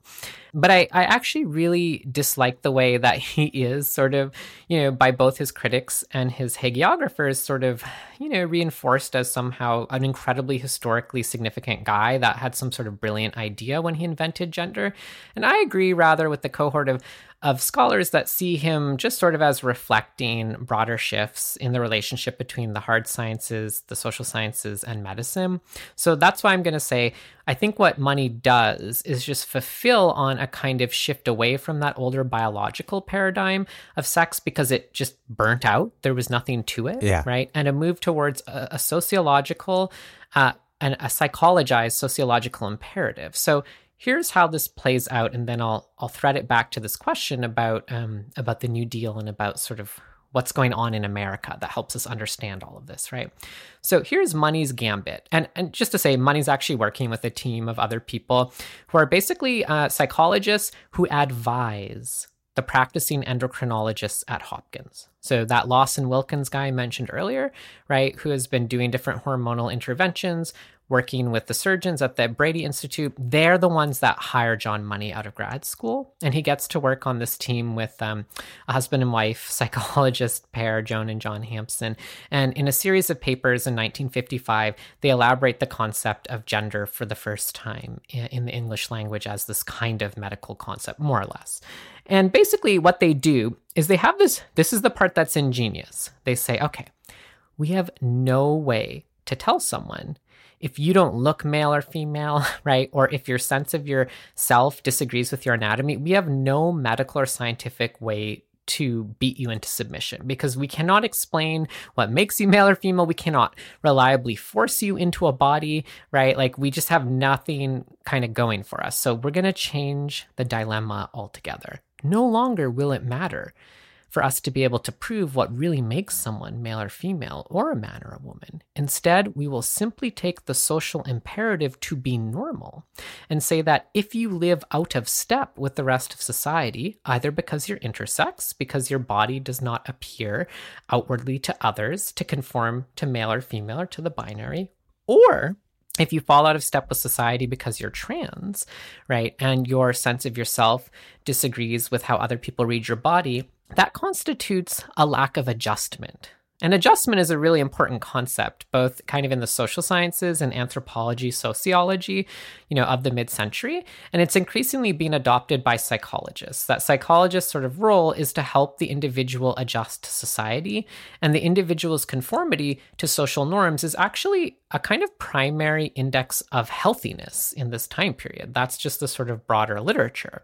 And so really all Money and the Hampsons are doing is borrowing this notion from anthropology and sociology through psychology and applying it in a clinical setting. And so they'll simply say, right, I don't know what makes you the way you are or made your body the way it is, but I'll tell you this, if you don't grow up and, get yourself into shape as a man or a woman, you're not going to be able to succeed in this world, right? And so it's actually just a pathologization of social difference. And so gender arrives to say, like, gender is simply the psychological component of sex. It's just a name for, and they literally call it gender role at first. It's this very sociological idea that we all play roles, men and women are roles. But they simply concede that people's sense of their internal self doesn't correspond inexorably to the body they have. And so if it doesn't, then the role of medicine is to force an agreement. Through whatever means necessary, your sense of your gender, your sense of yourself must match your physical body as it reads to other people. Not because there's a medical or scientific rationale behind that, merely because that is the social norm. This is all... And you got to choose one. And you have to choose one. And you also have to choose one as early as possible in life, right? And so this is where we start to get the panic around kids. It's actually formed to some extent in this era, right? And Money doesn't have proof, right? We talk about gender today, gender identity, right? Which is not really the concept that Money invented, but in any case, the one that's kind of become most popular. I think people generally buy the idea that, well, your genders form very early in life, right? Yeah, you might be a theological creationist, but let's say the sort of, idea is like, yeah, your gender, you're a boy or a girl by a young age, right? Well, is there any actual scientific proof of that? No. It's actually an analogy at first. Money just analogizes this to your first language, right? That we're sort of born with the capacity to learn a language, but we're not born able to speak. And actually, we can be taught any language, right? But whatever language you learn first at a young age is basically the one you'll speak best. And any language you learn later in life as an adult, you'll always sort of fumble and have an accent. And so he says gender must be acquired in this similar way. There might be a biological capacity to your sense of yourself as a man or a woman, but it's actually cultural input during developmentally sensitive period that, creates that. But that's just an analogy. He has no evidence for this, and he never arrives at any. And so basically what that means, though, is that it's this really smart way to put it, because it creates this developmental teeth to this theory of gender, that there's actually a waning window. We have to settle someone's gender and make sure it matches their body as early in life, because the longer you wait, the harder it is to do. And definitely before puberty. Definitely before puberty, right? Now, of course, that might have some sociological truth to it descriptively in 1950s America, but it's also just a really great way to produce a stick to, basically hit people with in the clinic. Be like, you're running out of time to have a gender. We got to do this, right? Or to convince parents. Actually, largely, if you go back and read these articles, and his advice to clinicians is all about how doctors should, calm the anxieties of parents who are like, excuse me, you want to do what to my kid? You want to operate on their genitals and change their gender and their name? What are you talking about? What, are you some sort of creep, right? And so they're trying to create this like developmental imperative. And so basically gender arises in this moment as a project, right, for epistemologically saving the sex binary by saying, we'll just stop asking what makes people men or women, because we don't know the answer. We give up, right? We don't care what makes you a man or a woman. Now we just want to make sure you are a man or a woman. And a man or a woman from now on will mean very specifically that your sense of yourself, your psyche, your psychology, your interiority must match your physical body. And that, in some ways, I will argue, is the origin of the notion of cisgender, right? Cisgender means on the same side as cis, right? So unlike trans, which suggests crossing or moving away from what was assigned at birth, cis means staying on the same side as what you were assigned at birth, right? But actually the idea of what those two things are that have to be on the same side, I actually think are psyche and physical body, right? And so the sex-gender distinction actually comes from this totally disgusting normalizing project. It's not invented by feminists, and feminists somewhat adapted, but they actually borrow it from Money and the psychiatrist Robert Stoller and other people. In particular, I'm wondering whether the political economy of the New Deal order also plays a role here. With this expansion of the modern medical and insurance system in the mid-20th century, expanded access to healthcare, creating this mass class of insured patients whose problems it was the job of medical professionals like John Money to respond to. Where do you break out the sort of like cause and effect of the invention of gender? You know, it's interesting to reflect on why this happened then, right?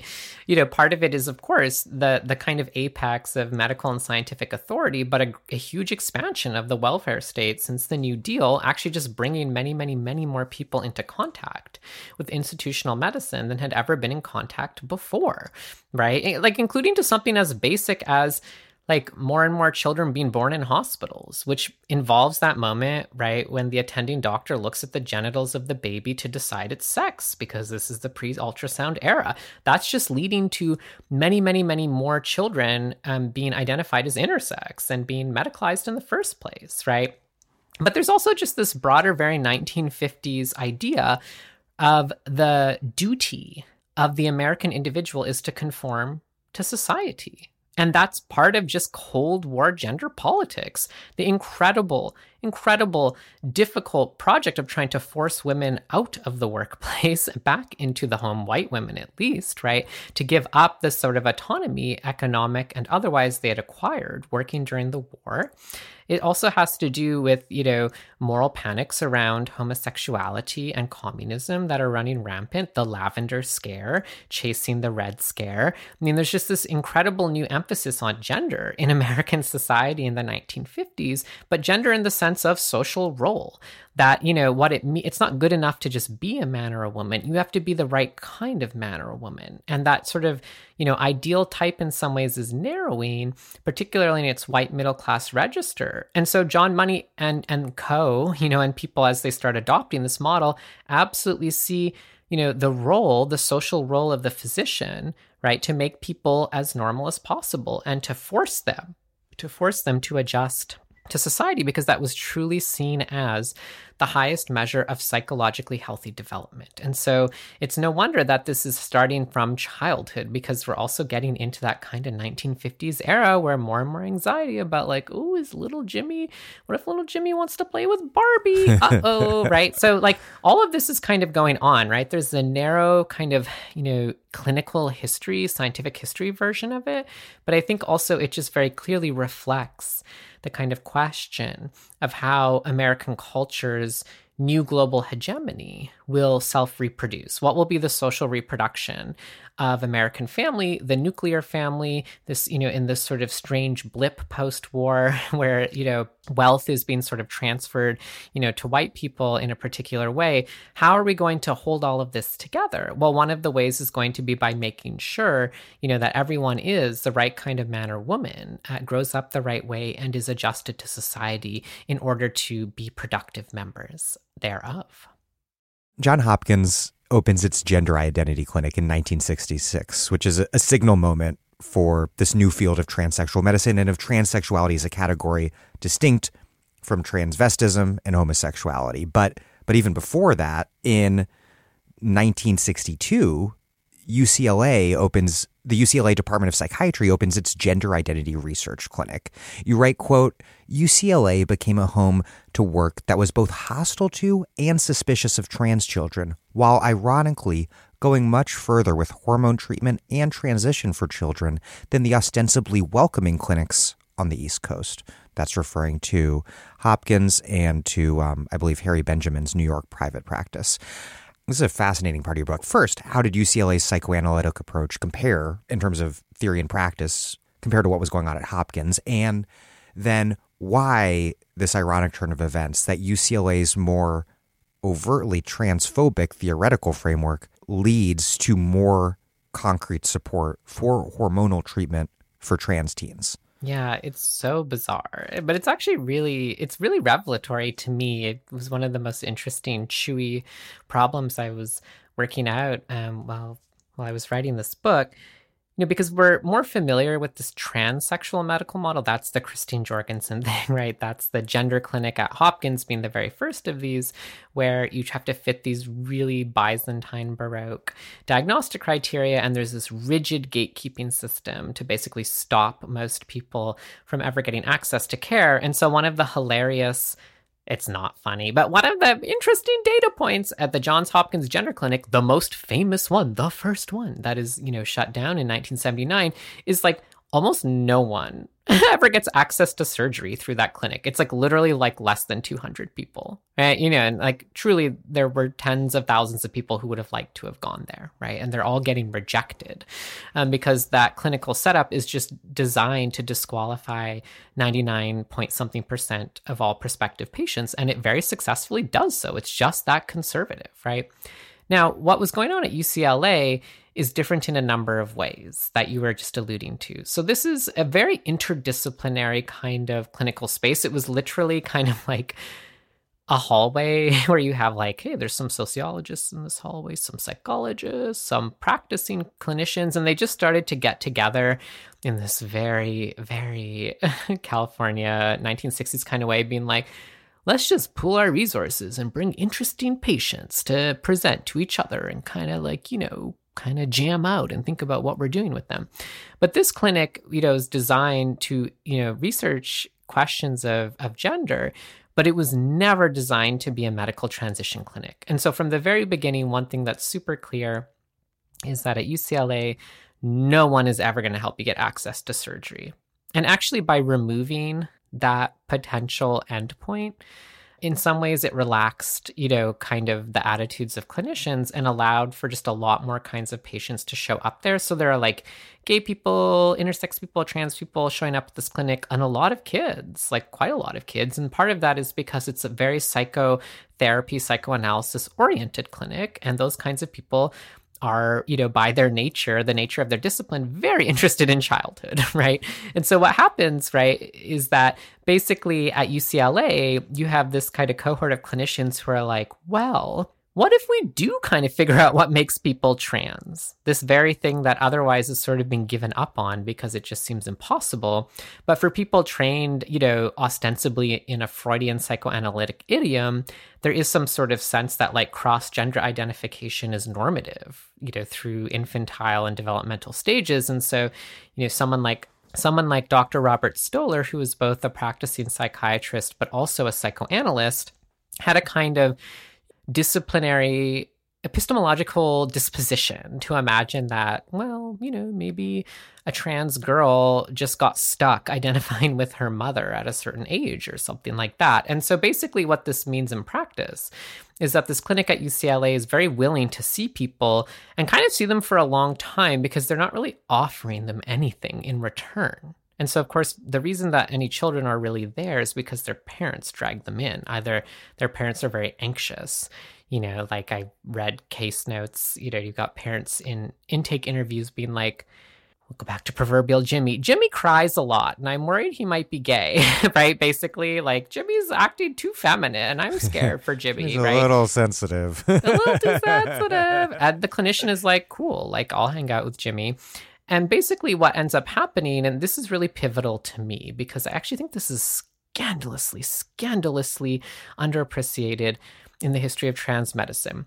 Practicing forms of conversion therapy was standard operating procedure, frankly, sometimes still is. That is to say, if you are meeting someone for the first time who might be trans, especially if they're a kid, which is to say still quote unquote developing, if they haven't totally reached their mature sense of self, clinicians saw it as their duty to try as best they could through aggressive psychotherapy to force kids out of their trans identities. There's still time because the child is still plastic. It's not, puberty has not set everything into stone.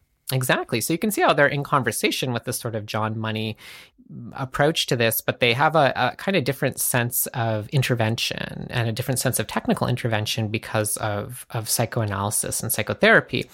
And so basically what this means is that this clinic will spend a lot of time. It'll keep kids coming in for years trying to force them to give up their gendered behavior. Now, this is psychotherapeutic intervention every bit as stupid, I think, as listeners might be imagining. It could be as dumb as taking a child that everyone wants to be a boy and being like, I'm going to have you sit in this chair, but every time you cross your legs, you know, I don't know, I'm going to make a loud noise or yell at you or something until you learn to sit with your, you know, until you learn to manspread, to use the contemporary vernacular, because that's what being a man is, right? So it's like, it's not great therapy. It's really mean. It's really contemptuous. And actually, some of the people, you know, who kind of come out of this UCLA milieu will go on to practice the most explicit and often Christian anti-gay and anti-trans conversion therapy that does involve a lot of physical abuse and psychological abuse and even sexual abuse.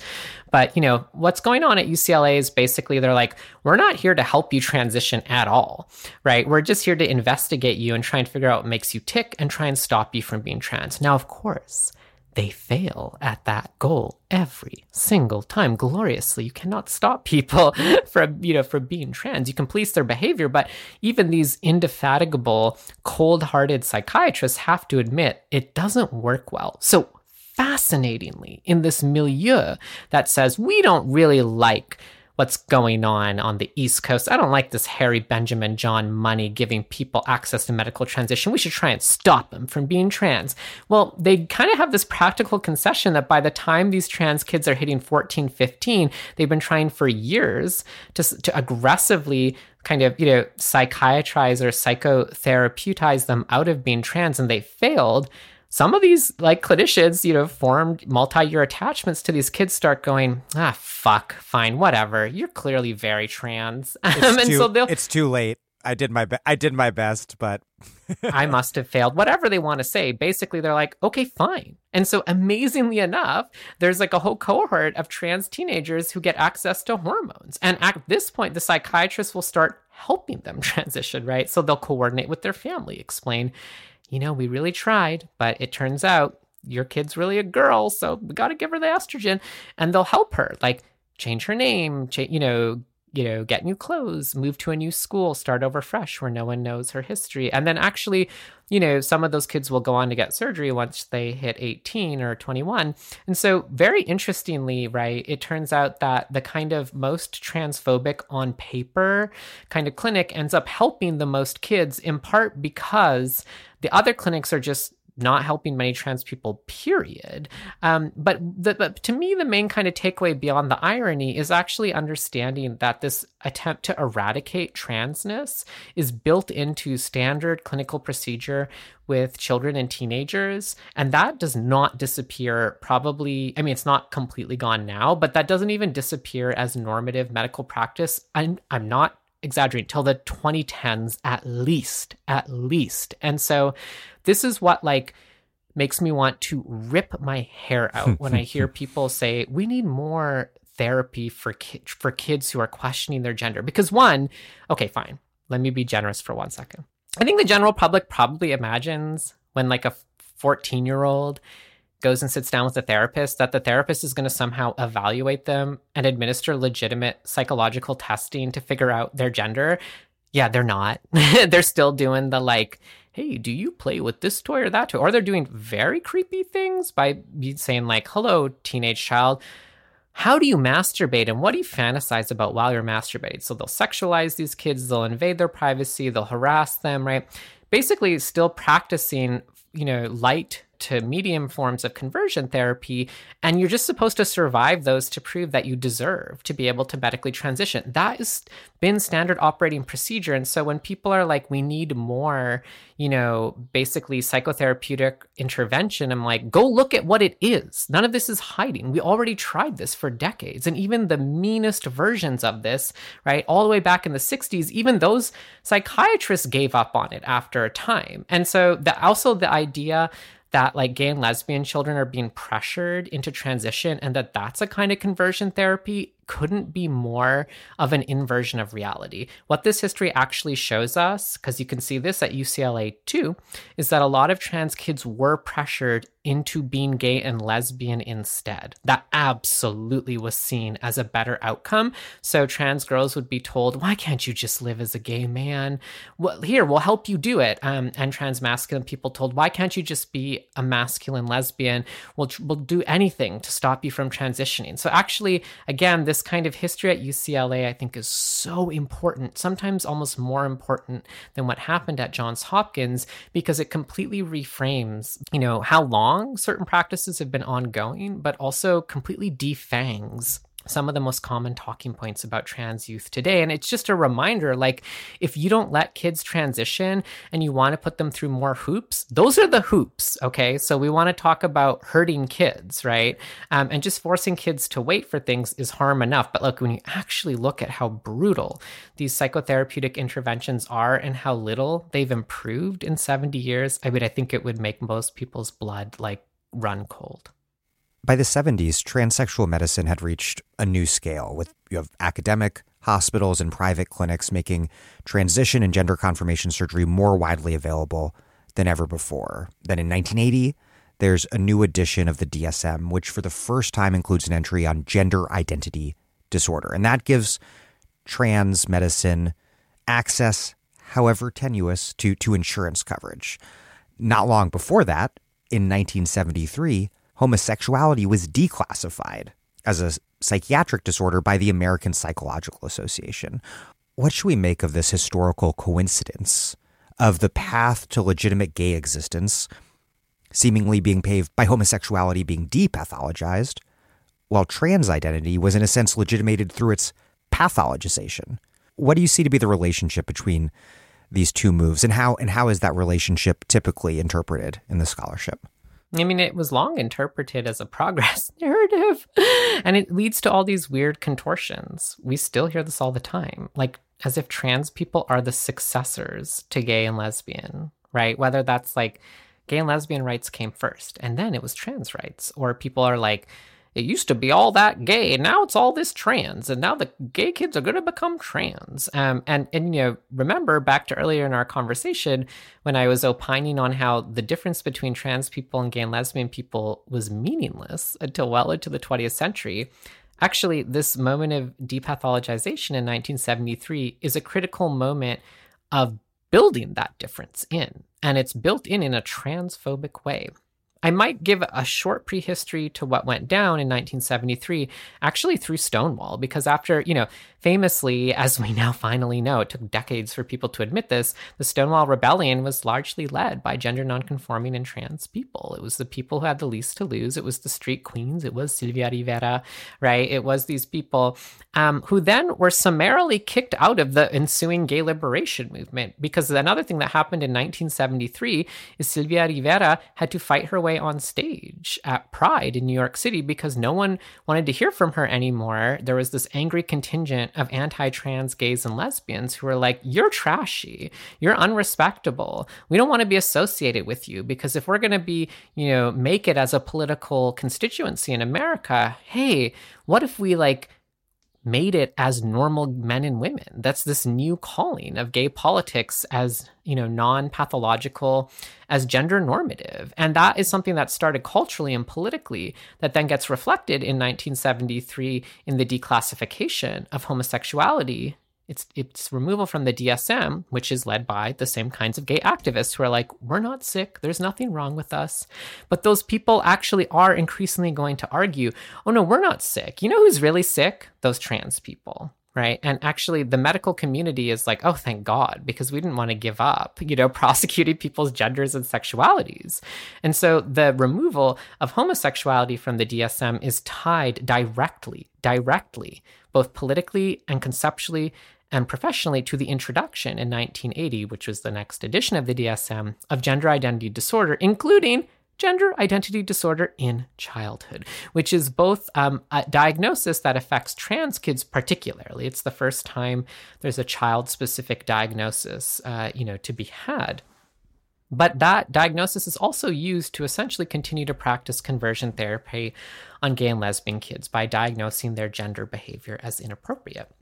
And so this is the era of sissy boy therapy and all this nonsense that really ruined a lot of people's lives.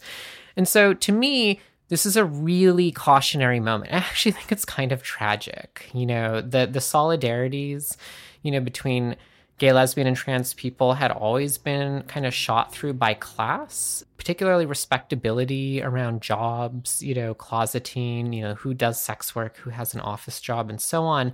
But it really sets us on this difficult path of estrangement where gay and lesbian interests are being separated from trans interests and vice versa, even though it makes no sense because, as I'm always want to point out, all the data reminds us that most trans people are also gay and lesbian. So I just don't understand what this fantasy wedge that's being driven is even about, right?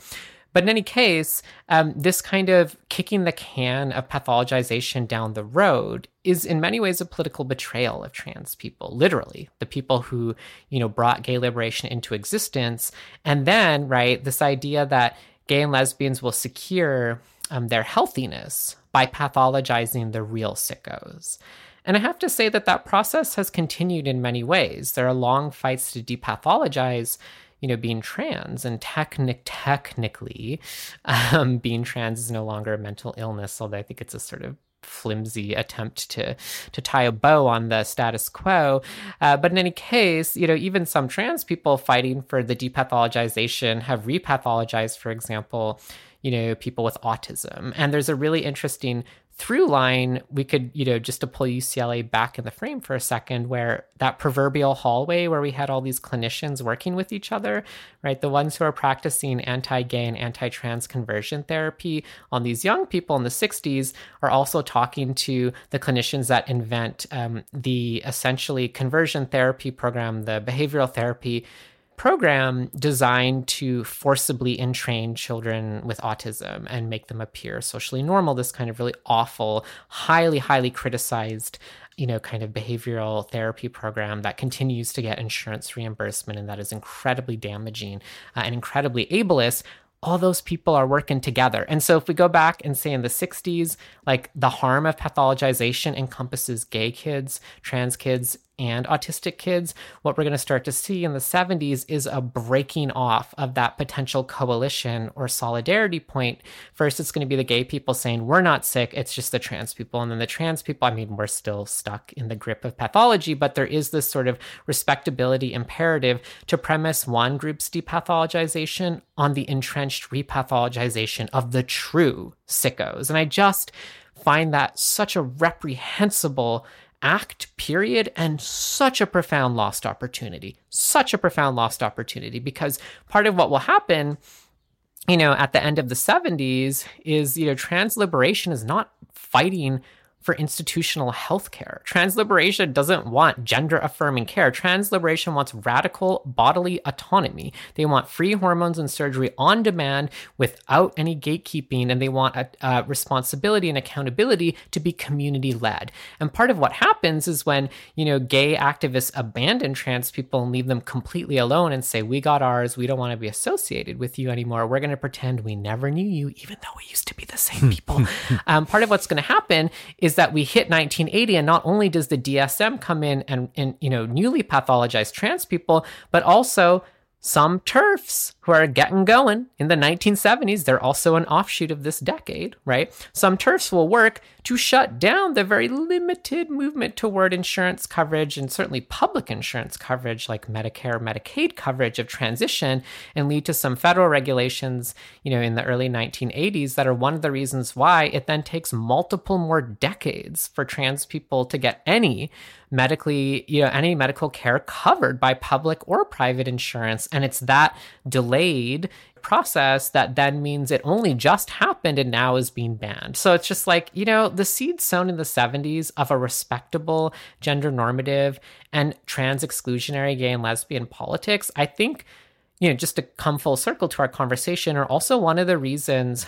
Those activists were stupid. They had a really dumb idea of success because they just wanted to assimilate and kind of live middle-class, bourgeois, respectable lives. These are people who just happen to be gay and lesbian. These are people who, probably will be early champions for gay marriage, right? Now, one of the reasons I think they were stupid is not just because they sold out trans people.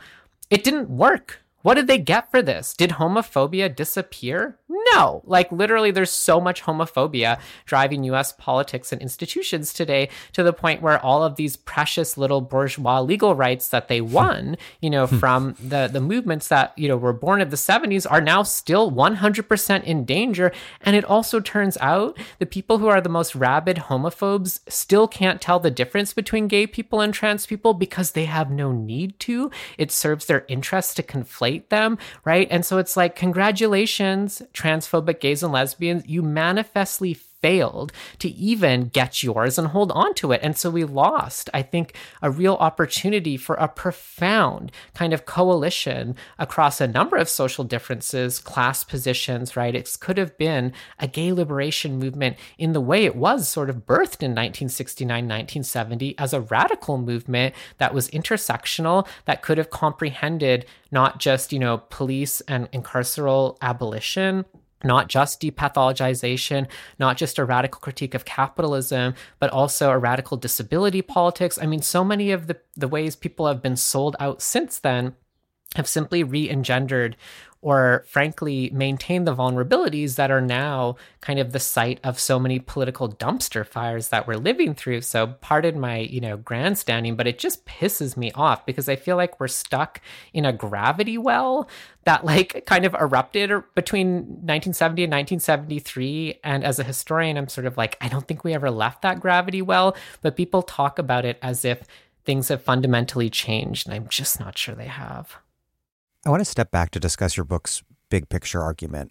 Namely, you refute the notion that medicine invented the trans child or trans people.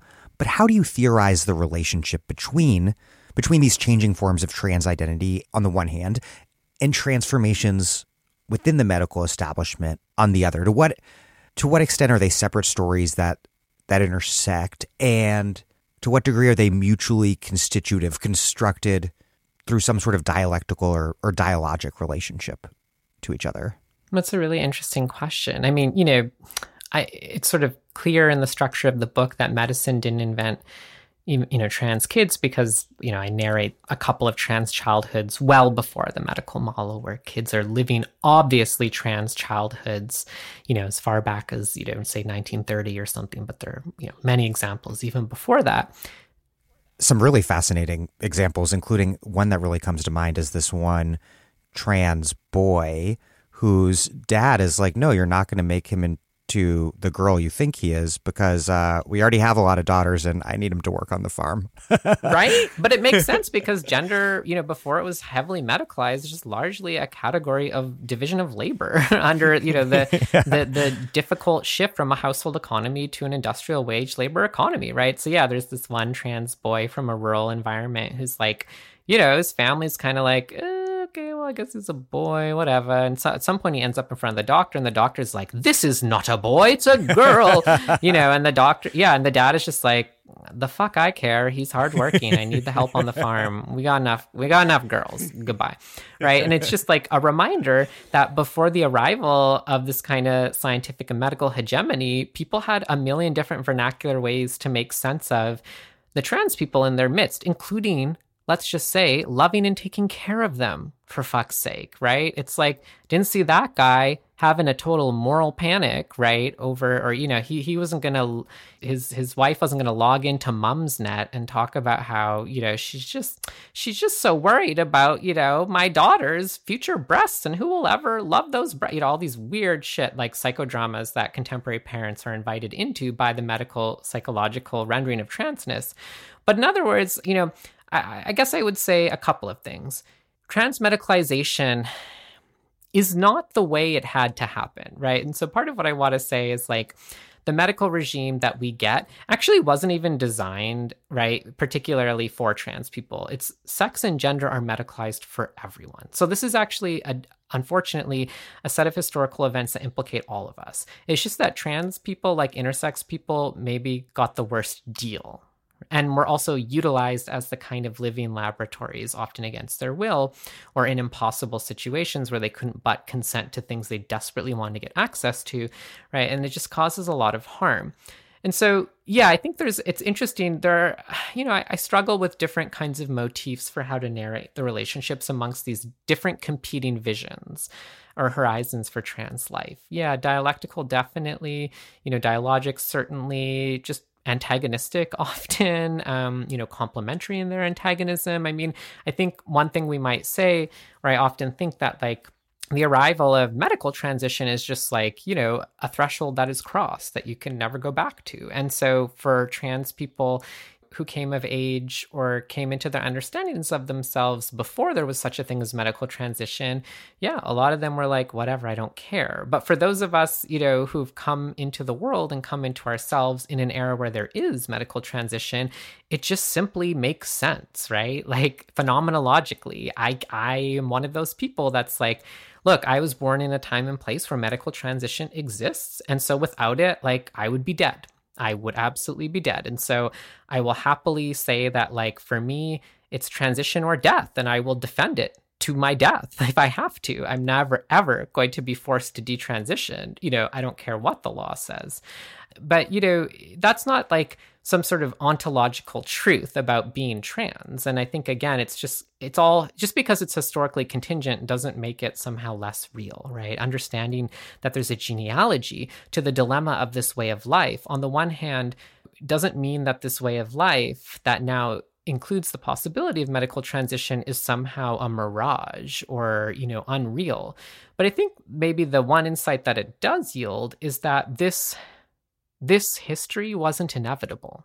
The synthesizing of hormone compounds and the development of plastic surgeries did not inexorably have to lead to a medical gatekeeping model of transsexuality. It could have gone many, many different ways. And any of these inflection points that we've been discussing, over the course of this conversation could have worked out differently, right? Just to say again, gay and lesbians could have chosen not to split themselves off from trans people to do politics. And depathologization for gay people could have included a very complicated form of deinstitutionalization of the resources of transition.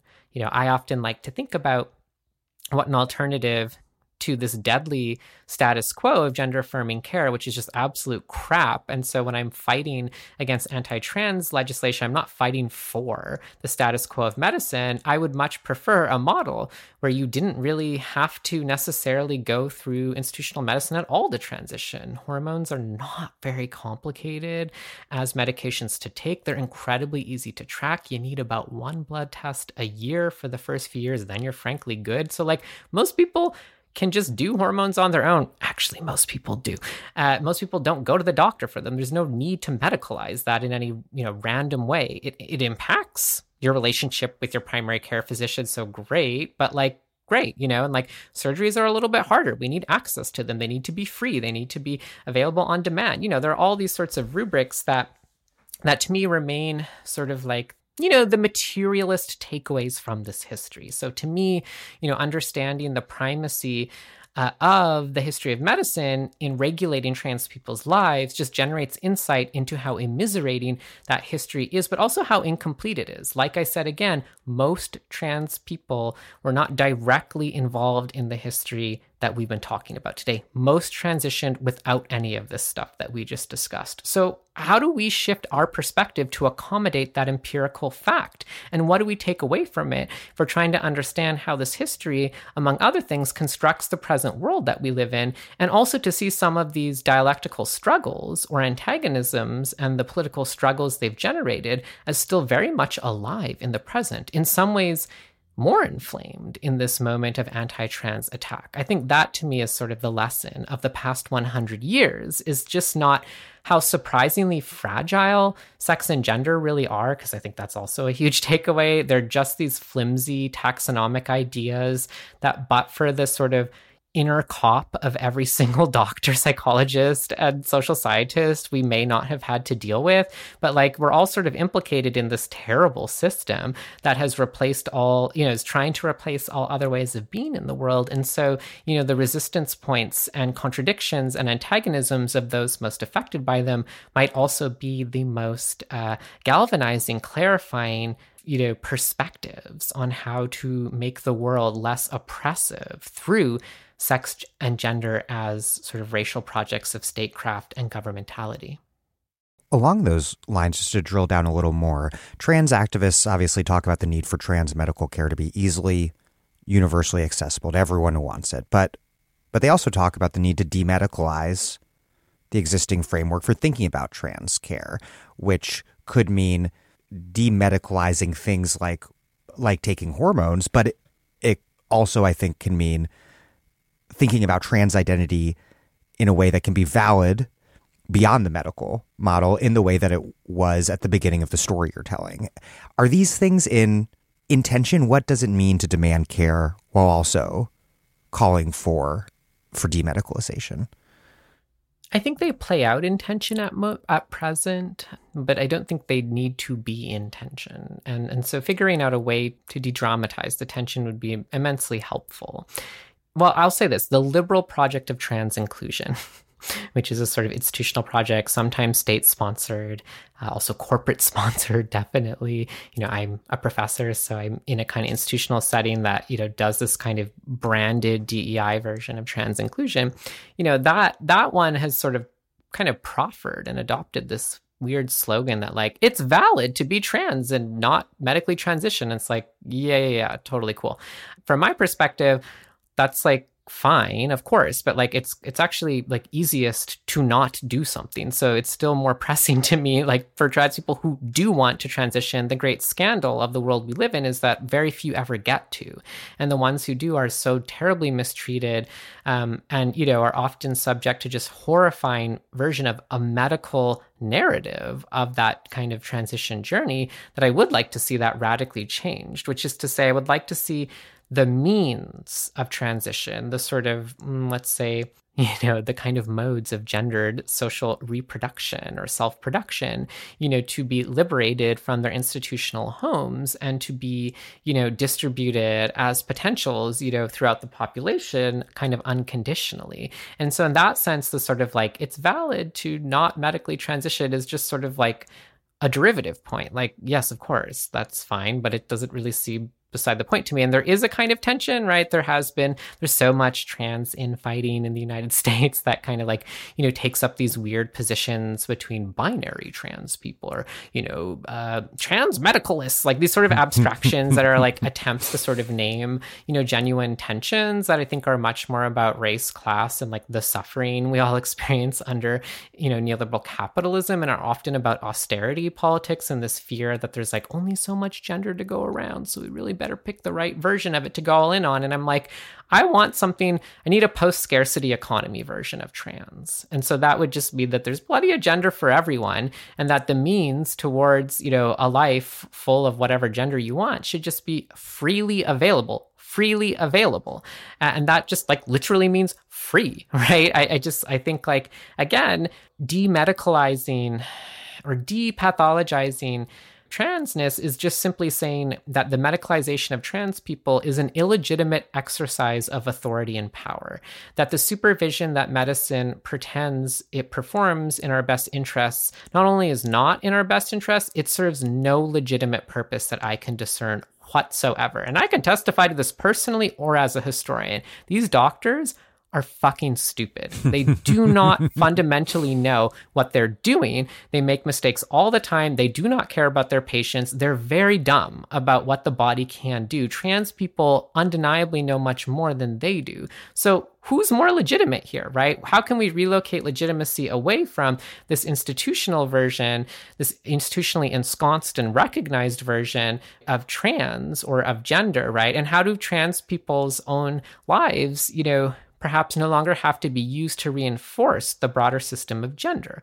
That can, reverberate in arenas like, why the fuck is there an MF or sometimes now an X on your driver's license? It doesn't serve any legitimate purpose. It's not actually helpful for doing much of anything except maybe, engaging in state-sponsored surveillance. So I don't want more inclusive categories on the driver's license. I want no gendered categories on the driver's license, right? So there's this sort of series of questions where I think material struggle recalibrate the issue to me, and some of the discursive or categorical or taxonomical intramural battles over like this trans this or that trans that, or like I'm a millennial, so I'm just too old enough for like the valid discourse to really like mean anything to me personally. But one of the things that I find sort of interesting about it is, of course, it's a very neoliberal version of like, in a situation where we feel materially helpless, one way to return agency, to the self is just to suggest that everyone's radical singularity is valid, and we can sort of appreciate and applaud that validity without really having to do anything in the world. And that's a sort of, I think, comforting, empowering narrative, but it isn't really a site of material struggle. And so for me, trans is not really interesting as a descriptor of a unified people.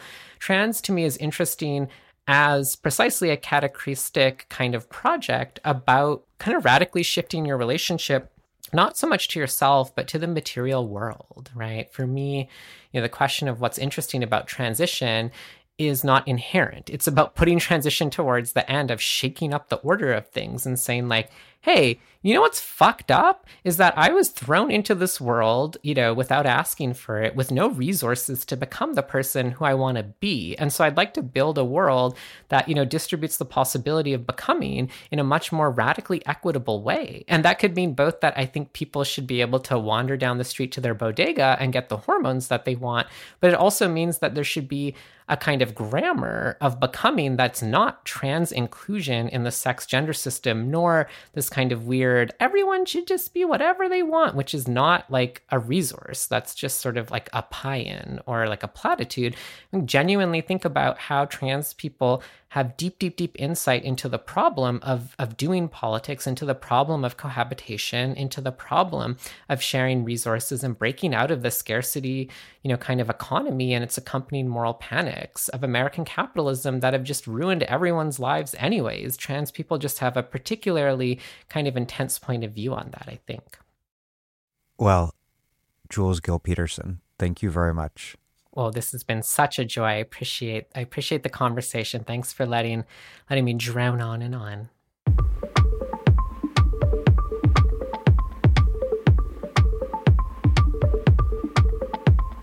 Jules Gill-Peterson is a historian at Johns Hopkins University and the author of Histories of the Transgender Child.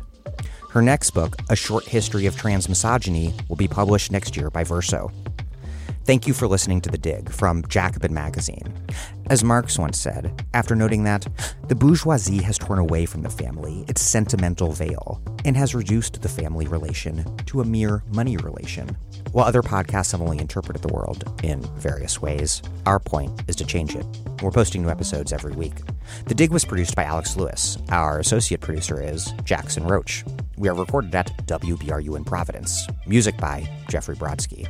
Our communications coordinators are Tamuz Frankel and Sylvia Atwood. Our senior advisors are Theorio Francos and Ben Mabey. Huge thank you to Ari Brostoff and Kay Gabriel for their help on this interview. Thank you. Check out our vast archives at thedigradio.com. Follow us on Twitter at thedigradio and find us wherever you get podcasts and subscribe to this podcast. If it's on iTunes, also please rate and review us. Those ratings and reviews help introduce us to new listeners. But what really does that is you telling people to check out the pod and to listen to the pod. Please make propaganda for us. And do find us at patreon.com and make a monthly contribution to help keep this operation up and running strong. Even a few bucks a month is huge.